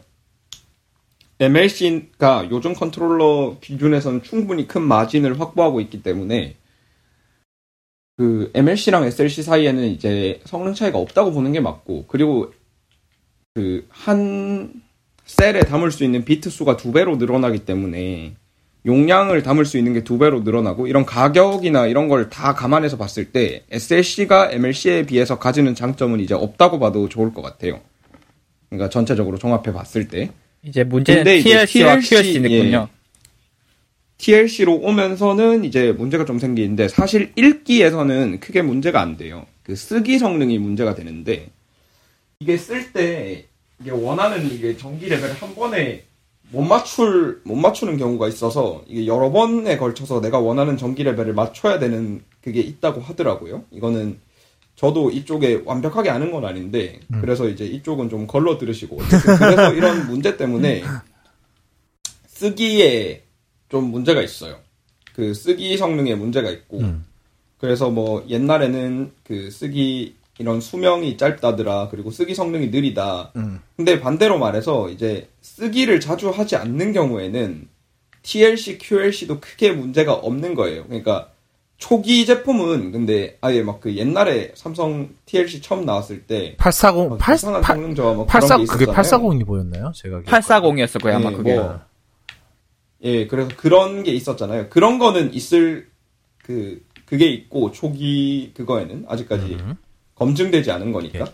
근데 이제 그런 그 문제 외에 그냥 일반 사용에 이게 심각한 문제가 있느냐, 저는 그렇진 않다고 생각합니다. 그러니까 QLC 괜찮을 것 같아요. 그러니까 대부분 사실 그 쓰기 센트릭한 작업을 하지 않잖아요. 일반적인 유저들은. 보통 SSD 제일 많이 쓰는 용도 중에 하나가 플레이스테이션 같은데 게임 저장하는 용도인데 그런 용도로는 지금 그러면 한번 써놓으면 뭐 그냥 한번 이제 게임 깔아놓으면 뭐 그 뒤로는 뭐 게다가 그 이후로는 문제가 없죠.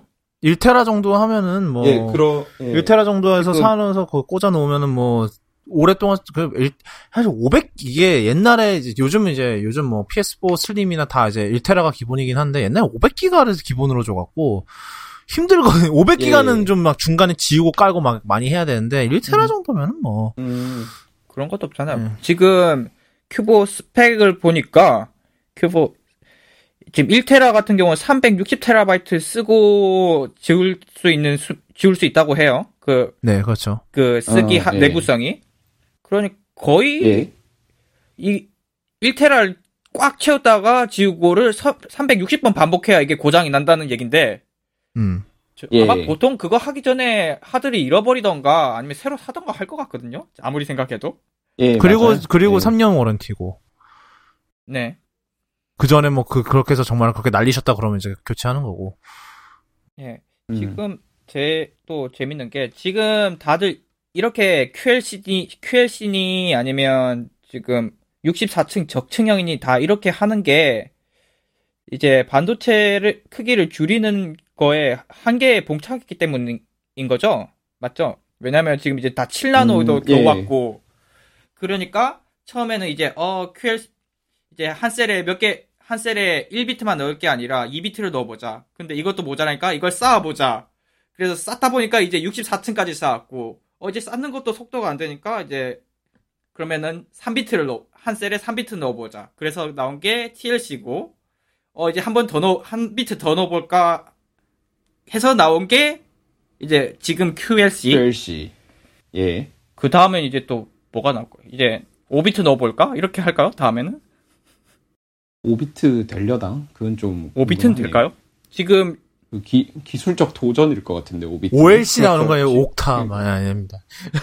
5비트는 그러니까 그 전압 레벨을 QLC만 해도 지금 2의 4승인 거거든요. 16단계로 조절하는데 5비트면 32단계예요. 그건 좀 어려울 것 같은데. 예. 2의 5승이니까. 비트 하나에 그거를 32단계로 이제 그걸 구분을 해야 되는데 쉽지 않을 것 같아요. 거기다가 지금 삼성은 90몇 층까지 적층하고 있잖아요. 물론 지금 이 제품은 64층이니까. 그러면은 속도가 굉장히 걱정되죠.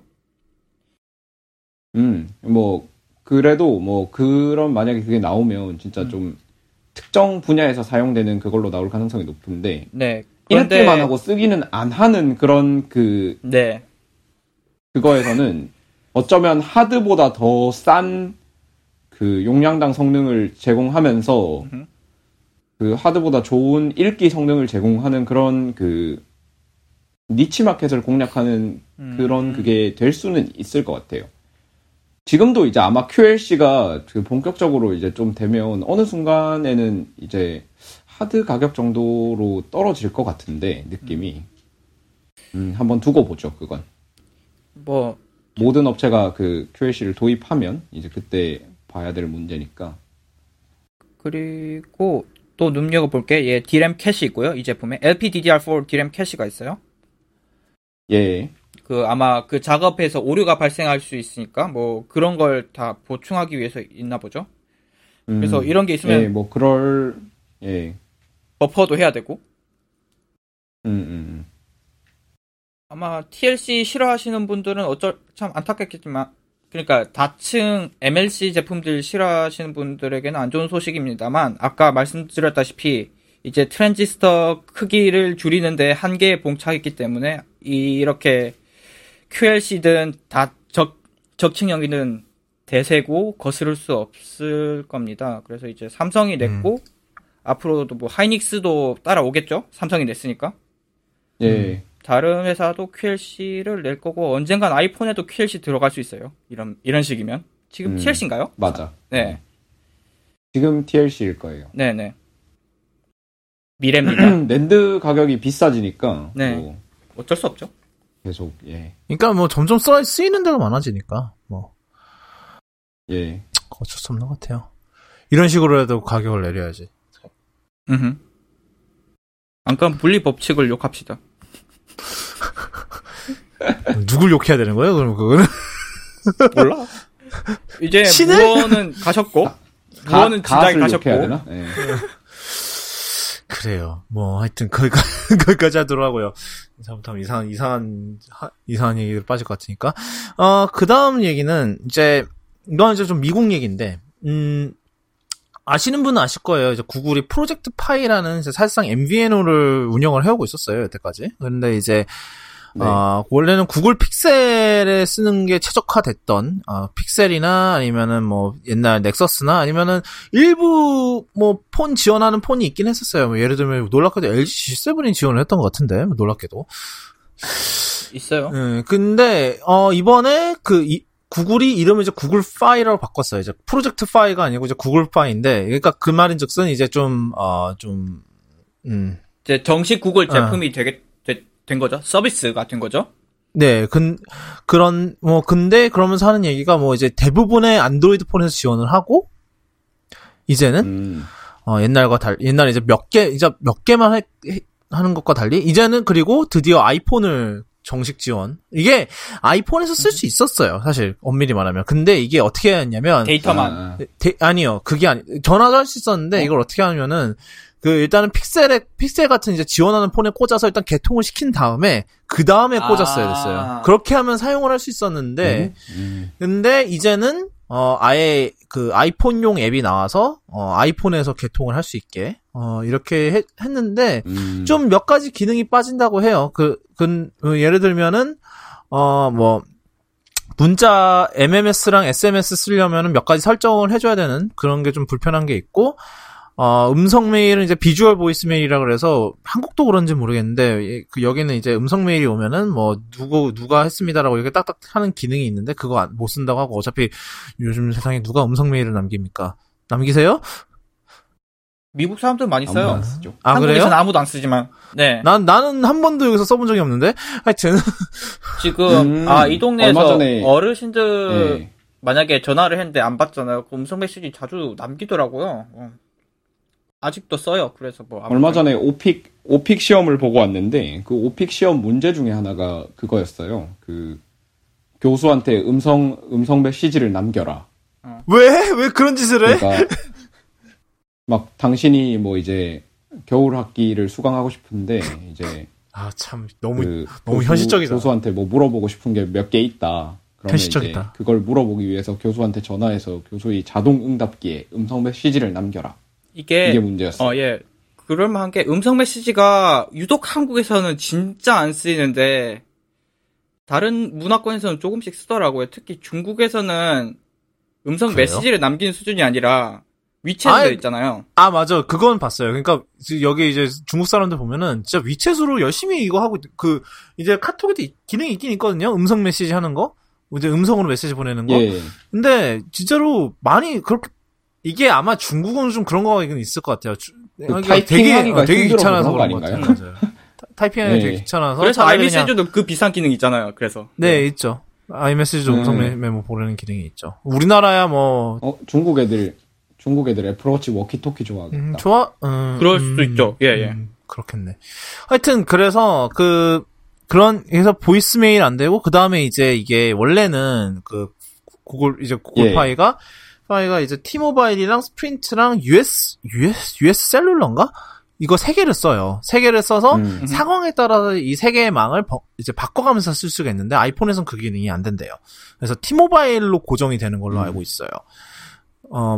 사실 저는 근데 이제 이게 구글 파이가 괜찮을 수 있는 게 이제 요금제가 되게 간단해요. 요금제가 일단은 기본료 20불인데 기본료에 이제 통화랑 문자 무제한이고요. 미국에서?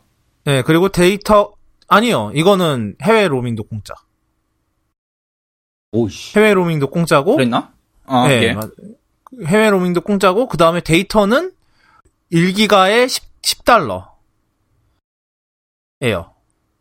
이거는 이제 올라가는데 그러니까 이게 아마 이게 제가 알기로는 이제 달마다 이렇게 그러니까 달마다 이 사람이 쓴 거에 따라서 돈이 나가는 걸로 알고 있어요. 그러니까 몇 기가 이걸 정해놓는 게 네. 아니라, 네네. 그 1기가 쓰면, 뭐 이제 10불, 2기가 쓰면 20불 이렇게 네. 나가는 거고. 근데 이제. 더 좋은 게 이게 해외에서도 똑같아요. 해외에서 데이터는 똑같아요. 음. 그러니까 우리나라 같으면은 막 그 데이터, 뭐, 로밍 패스 뭐 이런 거 있잖아요. 얘네는 그런 거 없어요. 예. 그냥 가서 바로 그냥 쓸 수 있어요. 쓰면 네, 되는구나. 그래서. 네, 괜찮네, 그건. 그리고 이제 이게 6기가가 넘어가면 15기가까지는 이제 가격이 고정이 돼요. 그 다음은 이제 뭐 데이터가 느려지는 그게 QS가 발생을 하긴 하는데, 그들을 무제한은, 그러니까 $60, 그러니까 사실상 그러니까 한 달에 80불 내면 무제한이에요. 사실 근데 싸지는 그러네. 않아요. 왜냐하면 제가 지금 그러게요. 10기가 LT 뭐 다 거기에 뭐 그것도 프로모션으로 50불이었고 그거랑 이제 전화해서 그다음에 거기다가 제가 이제 한국이랑 전화를 많이 해야 돼서 15불 뭐 국제 전화 뭐 그거를 얹어서 총 65거든요. 지금 내는 게. 근데 이게 이제 만약에 이제 아이패드도 쓰신다. 이제 아이패드 이제 아이패드 셀룰러를 쓰신다 이러면 좋은 게 데이터 쉐어링이 돼요. 그리고 그것도 공짜로. 대쉬. 공짜로. 이게 한국은 흔하다 싶은데 미국에서는 그런 게 없어요. 안 해요. 쉐어링. 전혀 안 돼요. 그러니까 얘네가 거의 유일해요, 사실상. 쉐어링 되고 해외에서도 공짜고. 네. 네. 아마 데이터 쉐어링은 아마 해외에서는 공짜는 아닐 거예요. 아닌가? 안 되나? 맞나? 될 것 같은데? 그런가? 모르겠다. 하여튼 그래서 네. 그러니까 제 생각에는 그래서 제가 이걸 되게 고민을 많이 하고 있어요, 지금. 이걸 파일을 옮겨야 되나? 왜냐면 티모바일인데 사실 그러니까 어차피 제가 10기가를 다 쓰진 않아요, 매년. 그러니까 제가 대충 대충 보니까 한 3, 4기가 정도 쓰는 것 같더라고. 많아봤자 4기가. 그러니까 보통 한 2, 3기가 레인지를 쓰는 것 같아요. 얼마 안 왜냐하면 쓰시네. 제가 어차피 집회사인데 둘 다 와이파이는 잘 되니까요. 네. 와이파이 잘 되고 그리고 밖에선 잘 안 터지고. 뭐 뉴욕이라 그건 나쁘진 않아요. 뉴욕이잖아요. 아 그래요? 뉴욕은 다르구나. 여기 대도시잖아요. 근데 인정합니다. 물론 이제 지하철에서 안 터지지. 그거는 불가항력인 것 같고. 근데 일단은 그걸 생각을 하면 사실 이게 제가 보니까 국제전화도 그러니까 국제전화도 무제한 공짜인 것 같고 20불에 그냥 다 포함이 되는 것 같거든요. 왜냐하면 따로 얘기가 없어요. 그거에 대해서. 그러니까 이거 다 빼고 하면은 만약에 내가 4기가를 쓴다. 그러니까 얘가 보통 한 3기가 정도 쓰니까 잠깐만. 그리고 이게 계산을 0.1기가에 1불씩 계산을 또 해요. 그러니까 그래서 하면은 50불 정도 그러니까 3기가 쓴다고 하면 50불 나오는 거죠. 거기에 세금 붙고 이러긴 하겠지. 세금 붙고 하면은 한 3, 4불 나오겠는데. 그러니까 그리고 아이패드 데이터 쉐어링 되고. 그러니까 좋은 딜인 것 같은데, 그러니까 이게 고민을 되게 많이 했는데 사실 이제 가장 큰 변수는 사실 저한테는 가장 큰 변수가 eSIM일 것 같아요. 과연 얘네들도 eSIM을 이거 아직은 얘기가 당연히 없는데 eSIM을 지원을 해줄 건가? 아이폰 eSIM을. 당분간은 지원 계획은 없을 것 같긴 한데 근데 어차피 지금 당장 미국 통신사 중 eSIM 지원한 데가 하나도 없어요. 지금 그래요? 예, 버라이즌이 다음 달 초에 그러니까 12월 초에 지원한다는 소문이 돌긴 합니다만 아직 안 되고 한국도 지금 아직 안 되죠? 한국은 아예 계획도 없었어요, 애초에. 더 슬프지. 그래서 지금 영국이나 독일 정도나 제대로 되고 있지. 유럽 몇 개국. 차라리 이럴 바에는 그냥 물리 듀얼심을 하지. 그냥 하지. 왜 그러니까 원래는 다 그런 것 같아요. 원래는 다 이심을 하고 싶었는데 중국은 법 때문인지 뭔 때문인지 그냥 어쩔 수 없이 물리심 2개 하는 걸로 한 것 같은데 차라리 그냥 다 물리심을 하지. 이게 뭐 하는 짓거리야, 지금. 투크번 꼬이고 뭐 하러 한 거지? 네, 진짜. 근데 미국은 되게 웃겨요. 그러니까 우리나라는 어차피 아이패드 eSIM 어차피 지원 안 하니까 그렇다 칩시다. 어차피 SKT랑 KT는 지원 안 하잖아요. 지금 아직도 심 꽂아야 되잖아요. 그러니까 그렇죠. 미국은 이미 그게 다 잘 되는데 아이패드에서는 왜 얘는 안 되냐고. 이런 거죠. 물론 이게 보조 회선으로 연결했을 때 문제가 생기니 뭐니 해서 그렇다고 합니다만. 그러니까 eSIM을 지원 안 해서 지금 아이폰에서 지원 안 해주는 게 아니고, 이게 아이폰 듀얼 심이 이제 뭐라고 했지? 메인 회선이 있고 보조 회선이 있고 그게 두 개로 나뉘잖아요. 네. 그래서 그걸 버라이즌이었나? 아무튼 그래서 듀얼 심으로 했을 때 자사의 회선을 보조 회선으로 설정했을 때 막 문제가 발생한다고 하더라고요, 지금. 그것 때문에 지원을 안 한다고 하고 있는데, 뭐 그 문제가 해결되는 게 아마 다음 달이라고 얘기를 합니다. 그건 다음 달 돼봐야 알겠습니다만. 12월. 한국은 지금 1월이니까. 12월이니까. 참, 뭐, 아이패드 12월 7일날 출시한다고 그러는 거 같던데. 지금, 예, 뭐 그런 소식이 있더라고요. 뭐, 하여튼. 할 게 너무 많다. 예. 그 뭐지? 지금 에이지의 날이라고 해서 애플 스토어들이 이제 빨갛게 단장을 했는데, 가로수길의 사진이, 팀쿡이 트위터로 소개를 했답니다. 뭐, 중요한 내용은 아니고. 네, 내일 얘기인데. 내일 한번, 어디 스토어 한번 가볼까?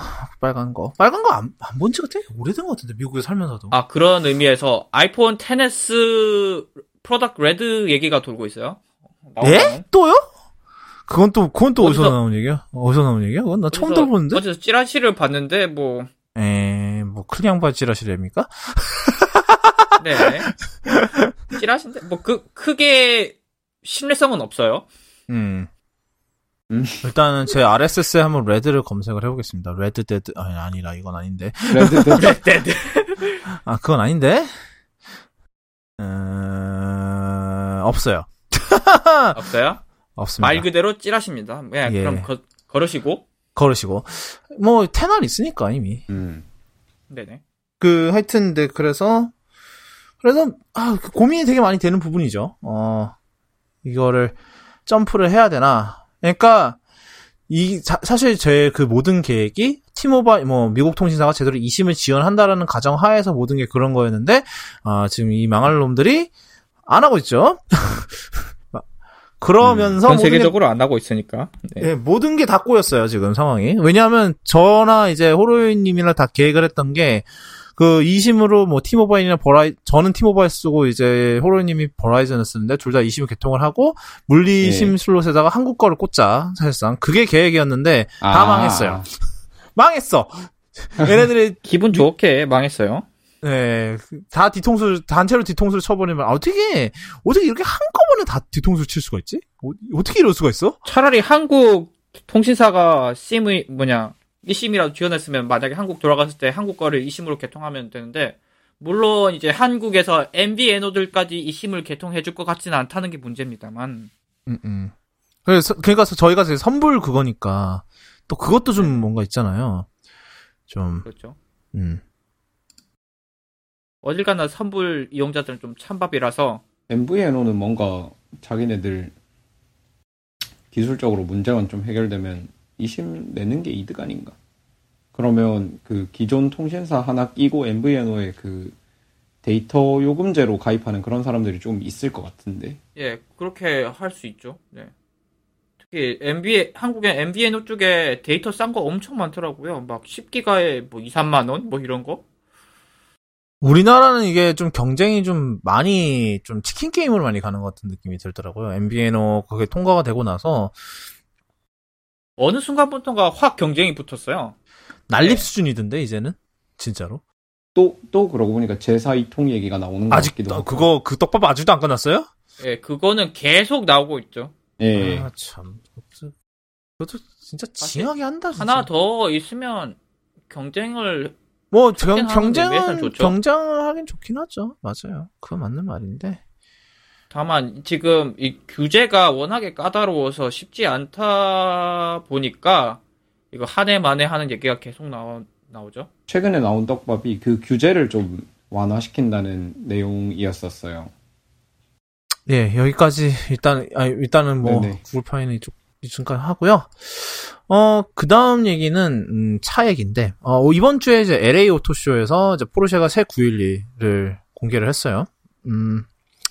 뭐, 짧게 얘기할게요. 뭐, 생긴 거는 뭐, 모든 911이 그렇듯이, 이제, 차 알못이신 분들한테 다 똑같이 생겼고요. 911이라. 네. 911. 포르쉐다. 네, 근데 이번엔 뒤에가 많이 달라졌어요. 뒤에가, 이제 요즘 이제 포르쉐가 가져가는 그 패밀리 룩이 이제 그 테일 램프를 일직선으로 연결을 하는 그 새로운 패밀리 룩이 있거든요. 옛날에 718도 네. 했고, 그 다음에 이번에 새 파나메라도 했는데, 이번에 911도 그거를 했어요. 저는 이게 좀 호불호가 좀 많이 갈리긴 하던데 저는 괜찮아 보이는 것 같아요. 얘 하이브리드인가요, 지금? 아직은 하이브리드가 없는데, 지금 뭐, 얘기를 들어보니까, 요번에 이제, 새 트랜스미션을 넣었대요. 이제 새로운 8단 자동을 넣었는데, 이게 하이브리드 구동계도 지원을 하려고 새롭게 개발을 한 거라고 하더라고요.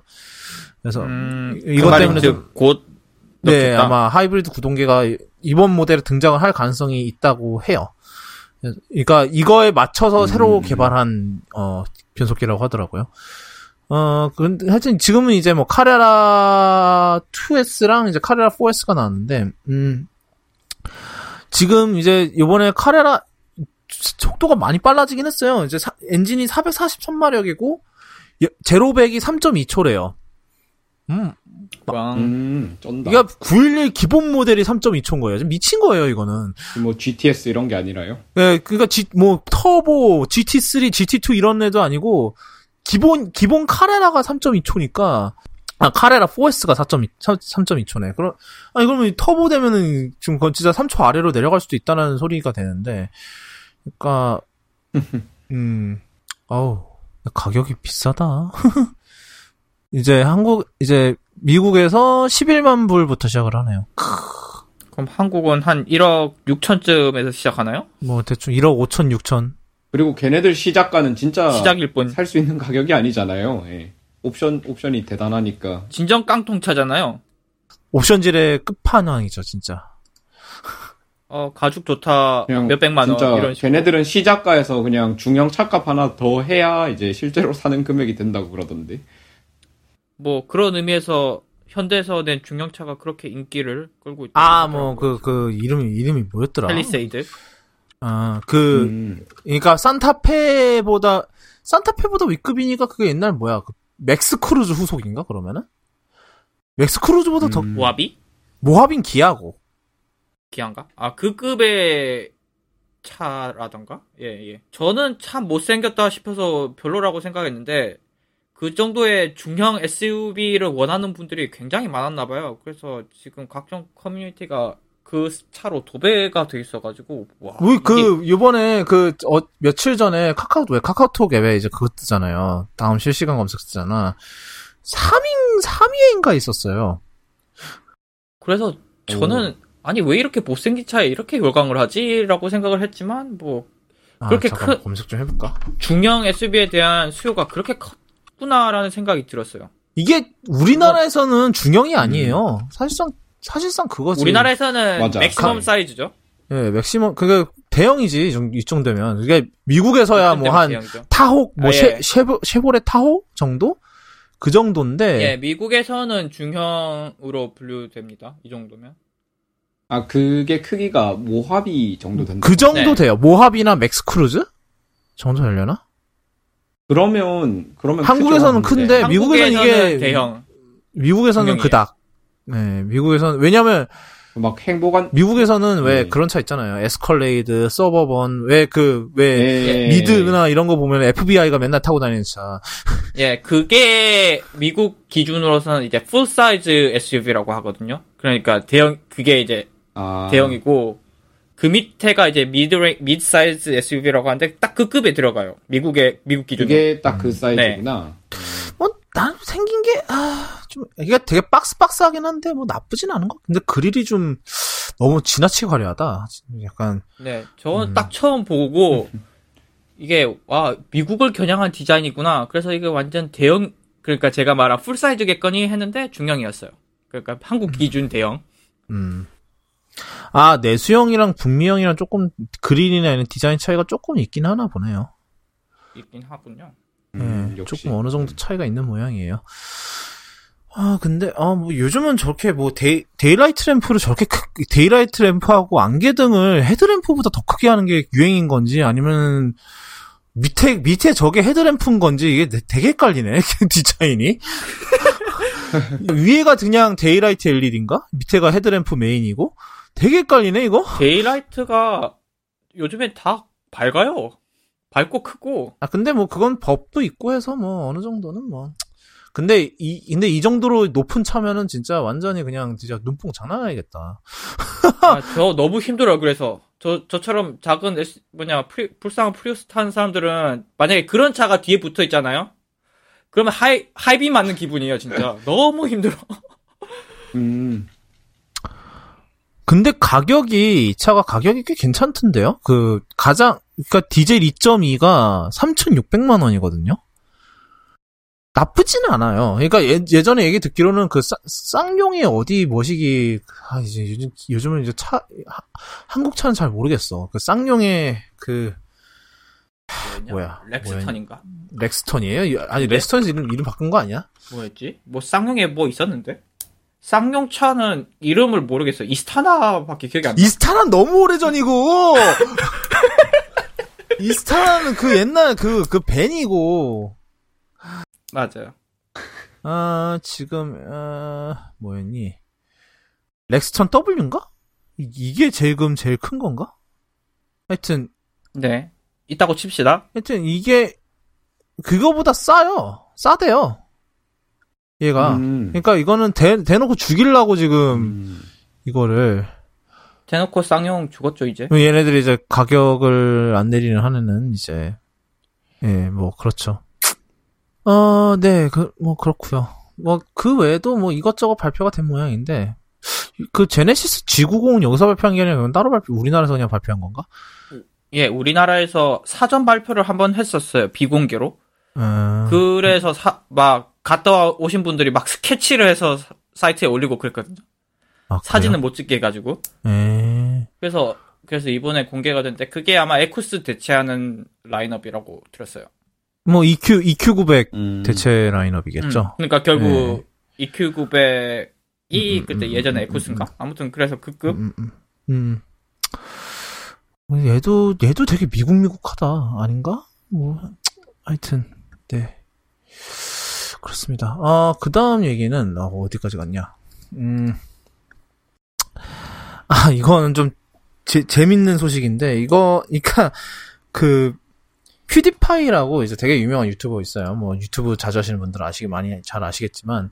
근데 이제 퓨디파이 팬층이 장난 아니래요. 그래서, 근데 이제 해커 중 하나가, 프린터 5만 대를 해킹을 해서, 거기다가 퓨디파이를 구독하라고 프린트를 했다고.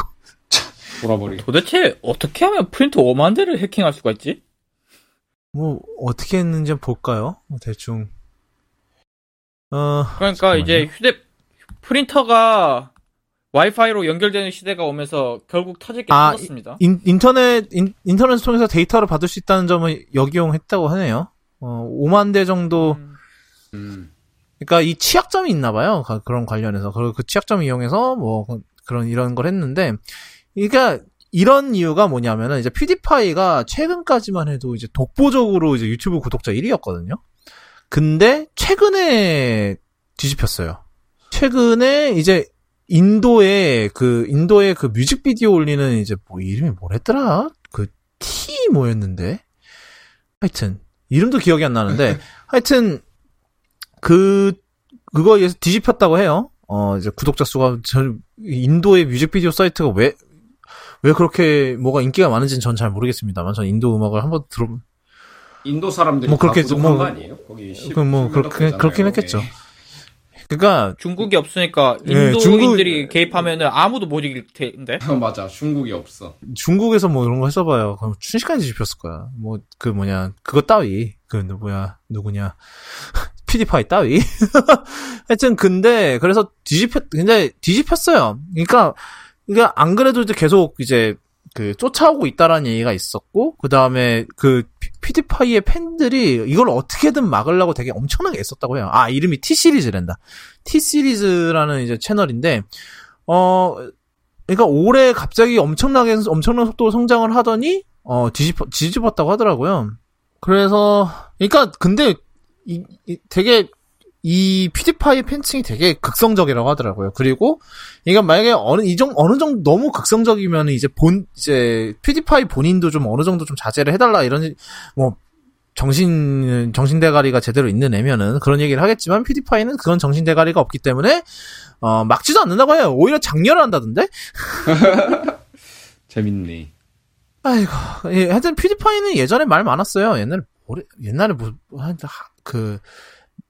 나치 그런 걸 해갖고 한번 이제 그러니까 유튜브 프리미엄, 지금 이제 유튜브 프리미엄인데 이제 그 오리지널 유튜브 시리즈 계약을 한 게 있었는데 그것도 취소되고 디즈니한테도 빠꾸 먹고 그랬었던 전적이 있었는데, 하여튼 어떻게 보면 요즘 트위치 이런 거에 그 원조긴 하죠. 왜냐면 게임 스트리밍으로 제가 뜬 걸로 알거든요. 게임 스트리밍 이런 게임 실황 방송, 그러니까 요즘 우리나라로 치면 대도서관 이런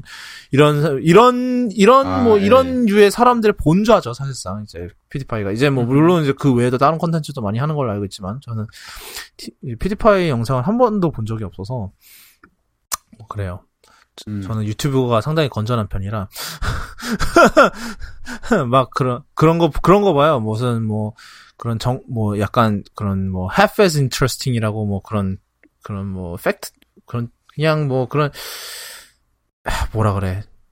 왜 그런 거 정보 알려주는 그런 거 있잖아요. 그런 거나 보고 랜덤한 거 알려주는 거 그런 거 보거나 아니면 테크 채널 몇 개 구독하고 디에디트도 당연히 하고 시계 채널 몇 개 구독하고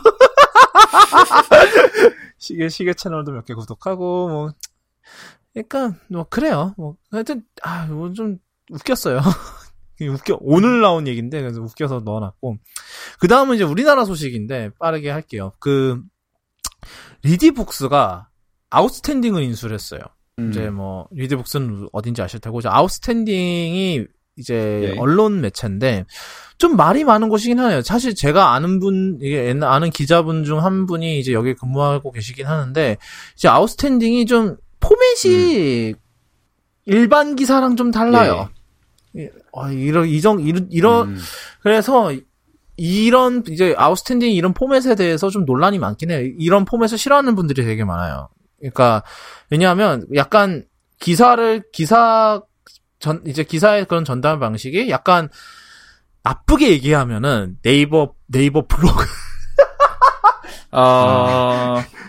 중간중간에 약간 그러니까 그런 만화 일러스트 나오고, 그러니까 이제 이 각자 기자들마다 만화 일러스트를 하면 그 캐릭터 얘기하는 건가요? 아니 각자 기자들마다 그게 있어요. 각자 기자들마다 자기만의 그게 있어요. 약간 오너캡 이런 거 비슷한 거. 그래서 이렇게 하면서 이제 이제 정보 전달한 되게 이제 좀 약간 그러니까 일반 기사랑 좀 많이 달라요. 형식, 글 쓰는 형식이나 아니면은 그런 게 좀 많이 다른 편인데, 그래서 이런 거에 대해서 좀 별로 마음에 안 들어 하는 사람들이 되게 많아요. 그래서 한번 제가 예시를 한번 이제 제가 저희 채팅방에 한번 할 테니까 보세요. 이게 어떤 방식인지. 제가 좀 되게 나쁘게 표현을 하긴 했는데, 그게 표현하기 되게 적당한 방법이었어. 보시면 알 거예요. 한번 보세요. 이게, 보면은, 저도 기사를 하나 골라보고 있는데, 이건 기사라기보단 그냥 블로그 포스팅 같은데요? 포맷을 보면? 그러니까요. 그러니까 좀, 그러게요. 그러니까, 왜 이런 시도를 했는지는 알 것 같아요. 왜냐하면 요즘 이제 사람들이, 요즘 일반적인 그런 기사는 잘 안 읽어요. 너무 길고 이러니까. 그래서 조금 약간 네이버 포스팅, 왜냐하면 네이버 블로그 스타일이 이렇게 말은 많지만 그래도 그냥 딱딱 원하는 정보만 전달할 수 있으니까. 그래서 이런 방식의 글을 하는 것 같은데, 사실 저도 그렇게 마음에 드는 방식은 아닌데, 저도 약간 전통적으로 글을 쓰는 사람으로서. 근데 이제 아웃스탠딩 같은 경우는 이제 유료 구독도 해요. 지금 이제 유료 서비스 돼서 이제 좀 프리미엄 기사 이런 것도 있고 이런데, 근데 여기를 이제 인수를 한 거죠. 리디북스가. 그러니까 리디북스 경영권을 100% 가져갔다고 하는데, 이거 어떻게 활용을 하려는지, 그거는 모르겠는데. 리디북스 내 앱을 추가를 해서 본다든지 아니면 매거진 형식을 한다든지. 매거진 형식으로 할 수도 있을 것 같고, 지금 킨들에 그런 거 많잖아요. 저도 그런 식으로 하나 구독하고 있는데 아마 그런 식으로도 할 것 같네요. 네. 그래서 그러니까 사실 저는 개인적으로 그렇게 마음에 드는 방식은 아니에요. 그러니까 사실 저는 제가 마음에 드는 방식은 아니지만 왜 이렇게 기사를 쓰시는지는 이해는 해요. 그러니까 다른 사람들 그렇게 이게 무슨 언론 매체냐 이러면서 그런 정도는 아니라고 생각을 하는데, 근데 제 스타일은 확실히 아니기도 하고, 저도 물론 저도 긴 글은 잘 못 그러니까 빠르게, 그러니까 좀 어디에 좀 앉아서 여유롭게 읽는 스타일이긴 하지만, 그러니까 빠르게 기사를 읽어야 된다 이러면 이게 좋은 그거일 수는 있죠. 근데 하여튼 리디북스가 인수를 했다니까 축하를 해드려야 되나? 난 모르겠는데. 축하를 해드려야 되나? 모르겠어. 이제 리디북스가 이걸 바탕으로 이제 사업 분야를 확장하려고 할 수도 있는 것 같아요. 예를 들어 언론, 나도 이제 남의 미디어를 파는 것에서 넘어서서 이제 자신들도 이제 컨텐츠를 생산해서 제공하려고 할 것. 컨텐츠라긴 좀 애매하지 않아요? 그냥 그래봤자 IT 매체 컨텐츠인데. 이걸 시작으로 이제 다른 거 시작할 수도 있겠죠? 다른 거. 이걸 보고 이제 어떻게 되나 보고 괜찮다 싶으면 이제 다른 매체도 사고 아니면 참관을 하던가. 왜냐면 이제 이북 시장이 한국에선 어떻게 보면 이제 성숙해버렸잖아요. 네. 더 성장하기는 힘든 상황이고 그렇다고 경쟁은 더 심해지고 있으니까 다른 방향을 찾아야겠고 이게 한 방향이라고 봅니다. 저는. 예, 마지막 소식은 약간 PSA, 그러니까 Public Service Announcement 이런 형식으로 나가는 건, 공익 광고? 이런 거 아니야. 공익 광고는 아니고. 이번 달이 이제 아이폰의 배터리 교체 할인을 받을 수 있는 마지막 달입니다. 그래서, 한국은 그렇죠. 미국은 아직 11월이니까. 근데 이제 12월, 왜냐하면 이제 지난번에 아시다시피 옛날에 아이폰의 배터리 트로틀링 논란으로 촉발됐던 이제 애플의 배터리 교체 할인 공약이 정책이 올해 끝나요. 그러니까 2018년에 끝나서 2019년부터는 다시 가격이 오르는데, 그래서 사실상 한 달 남았어요. 그래서 원하시는 분들은 빨리 애플 스토어 예약하셔서 근데 이미 난리 난 거 아니야? 이번 달 마지막이어서. 그래서 그리고 지금 미리 말씀드리는데 갈 때 백업을 하고 가시는 게 좋을 겁니다. 특히 아이폰 10 유저분들은 반드시 백업을 하고 가셔야 되는 게, 아이폰 10은 구조적으로 배터리를 교체할 때 스피커가 망가지는 경우가 있어요. 제가 그걸 당했어요. 네, 그래서 그냥 리퍼 유닛으로 바꿔줬어요, 그냥? 그렇게 되면은 리퍼비시 제품을 제공받거든요. 그러니까 백업이 안 된 상태면 안녕히 가십시오. 날아가는 안녕히 거죠. 가세요. 물론 백업을 그러니까 교체를 진행하기 전에 직원분이 말씀은 해드릴 겁니다. 이거 백업을 하셨냐, 아니면 안 하시면 미리 하셔야 된다. 경고는 해드릴 건데, 어차피 교차로 가실 거 시간 되실 때 미리 백업을 하고 가시는 게 좋습니다. 아이클라우드 백업이나 아니면은 그냥 노트북이나 컴퓨터 이용해서 아이튠즈 백업 하시는 것도 좋고. 그래서 하여튼 이번 달이 마지막이니까 3만원일 거야? 38,000원? 아마 지금 다 고정이 그런데, 네네. 가격이 이제 그게 끝나면은 가격이 다 오를 거예요. 그래서 지금 아이폰 10은 85,000원인가로 올라요. 교체 비용이. 그래서 많이 오르니까, 그러니까 이게 묻지마 교체라 그랬던가요? 그게? 그냥 해달라 그러면 바로 그냥 맞아. 묻지지 않고. 예. 보증 기간 내에는 한 번이 무료였던가? 그럴 거예요, 아마. 아니, 그거 말고 이제 그냥 3만원 낸다고 치면은, 용량 같은 거 따로 안 따지고 바로 교체. 바로 교체해주는 거죠.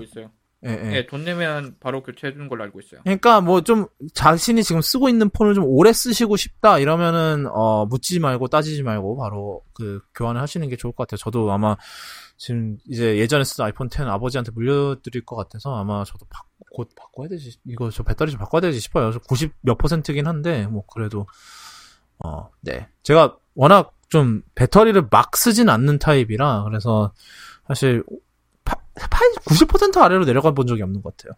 배터리 건강이. 왜냐하면 지금은 이제 iOS 내에서 체크를 할 수 있지만 옛날에는 외부 앱으로 이제 맥 앱으로 체크를 할 수 있었는데 웬만해서는 90% 아래로 잘 안 떨어뜨린 것 같아요. 그러니까 아주 오래된 거 아니고서는. 그렇기 때문에 하여튼 뭐 지금 쓰는 아이폰 오래 쓰시고 싶거나 아니면 팔 예정이다 이러면은 네, 웬만해서는 교체하시는 게 좋을 것 같아요. 왜냐면 배터리가 이제 배터리가 풀리면은 나중에 중고 처리할 때도 굉장히 뭐 가격이 그래도 꽤 나름 잘 되지 않을까 싶어요. 그러니까 아마 뭐 물론 이제 애플 스토어 같은 데 가실 때 예약은 하고 가셔야 그냥 가시면 안 돼요. 그거 요즘 같은 특히 이런 때는 난리예요. 그러니까 네. 그렇습니다. 오늘은 이쯤 할까요? 얼마나 했지? 우리? 2시간 내요. 2시간보다 적어요. 왜냐면 저희가 앞에 이제 그 닥터몰라님 기다린다고 한 15분 허비해야 되기 때문에. 하여튼, 네. 쿠도캐스트는, 애플 팟캐스트나 아니면 그 오버캐스트 등의 팟캐스트 앱에서 이제 RSS를 통해서 들어오실 수 있고요. 애플 팟캐스트에서는 쿠도캐스트라고 이제 영어로 검색을 하시면은 바로, 검색만 하셔도 바로 나옵니다. 그래서 그 통해서 구독을 해주시면 되겠고, 이게 은근히 이제 그냥, 쿠도캐스트를 저희 웹사이트에서 그냥 그 플레이어로 들으시는 분들도 은근히 있나 봐요. 그래서 그래서 그 길이 얘기가 나왔던 건데, 이제 이렇게 긴 거를 어떻게 한 번에 듣고 있냐. 그래서 팟캐스트 앱으로 들으시면은 생각보다 굉장히 편하게 들으실 수 있어요. 그게 중간에 뭐 상태 저장도 해주고, 뭐 애플 팟캐스트 같은 경우는 뭐 아이폰에서 들으시다가 뭐 아이패드에서 들으실 수 있고, 그 다음에 맥이나 이제 윈도우면 이제 아이튠스에서 이제 팟캐스트 탭 들어가시면은 거기서도 들으실 수 있으니까, 그렇게 홈팟에는 되나? 네? 홈팟에는 될까요? 홈팟도 지원할 거예요. 그냥 홈팟에서 그냥, 어이 모시기 쿠도캐스트 재생해 이러면은 아마 될 거예요. 이게 얘가 홈팟이 좀 멍청해서 유명하지 않으면 재생이 잘 안 되더라고요. 미안해. 그래라. 하여튼, 그래요. 근데 아마 구독한 상태면은 아마 그 상태에서 될 거예요. 그러니까, 구독을 안 했으면 모르겠는데, 구독을 하셨으면 아마 홈팟이 좀 더 예외 처리를 하겠죠. 아마도? 아마도? 물론, 구독할 때도 인식을 해야 됩니다만, 아무튼. 구독할 땐 그냥 검색해서 해요. 뭐, 키보드 검색하면 되지, 뭐, 그거 어렵다고. 네네. 하여튼, 네. 아무튼. 그렇고, 피드백은 저 쿠도쿤 트위터, 쿠도쿤 _를 해주시면 되고, 아니면은 이제, 페이스북 페이지나, 이제, 쿠도 네트워크 페이스북 페이지나, 아니면 닥터몰라 페이스북 페이지에 댓글을 달아주셔도 됩니다. 이거 말고 또 할 말 있었나? 없겠군요. 지금까지, 그러면 쿠도캐스트, 63회였고요. 지금까지 들어주신 청취자분들과 청취자분들 가족들, 그리고 있으시다면 청취자분들의 또 소중한 반쪽 되시는 분들까지, 또 행복한 한 주가 되기를 소망을 하고, 또 그 한 주가 끝나갈 때쯤 또 돌아오도록 하겠습니다. 지금까지 쿠도캐스트였고요. 들어주셔서 감사합니다. 다음 주에 뵐게요.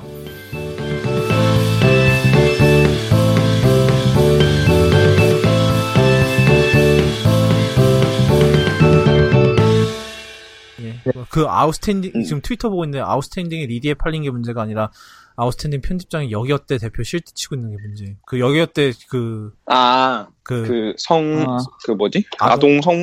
포르노 그거 뭐지? 예. 아동 포르노. 아동 음란물, 청소년 음란물. 아우 정신 좀 문제가 있지. 예. 저희 그거 하죠. 어워즈 하죠. 어워즈 뭘 할지 모르겠는데 다음 주에 뭐 올해 망작. 올해 망인? 망한 인간? 올해 망언. 올해 그냥 좋은 제품은 별로 관심 없고 망작을 고를까? 아니 와우. 좋은 제품 있으면 어차피 사람들이 다 샀을 거잖아. 그럼 너무 뻔해. 재미없어. 네, 그래라. 그래서 올해 최악의 휴대폰, 올해 최악의 소프트웨어. 제일 그거는 못생긴 디자인. 이번 주에 좀 차차 정해봅시다.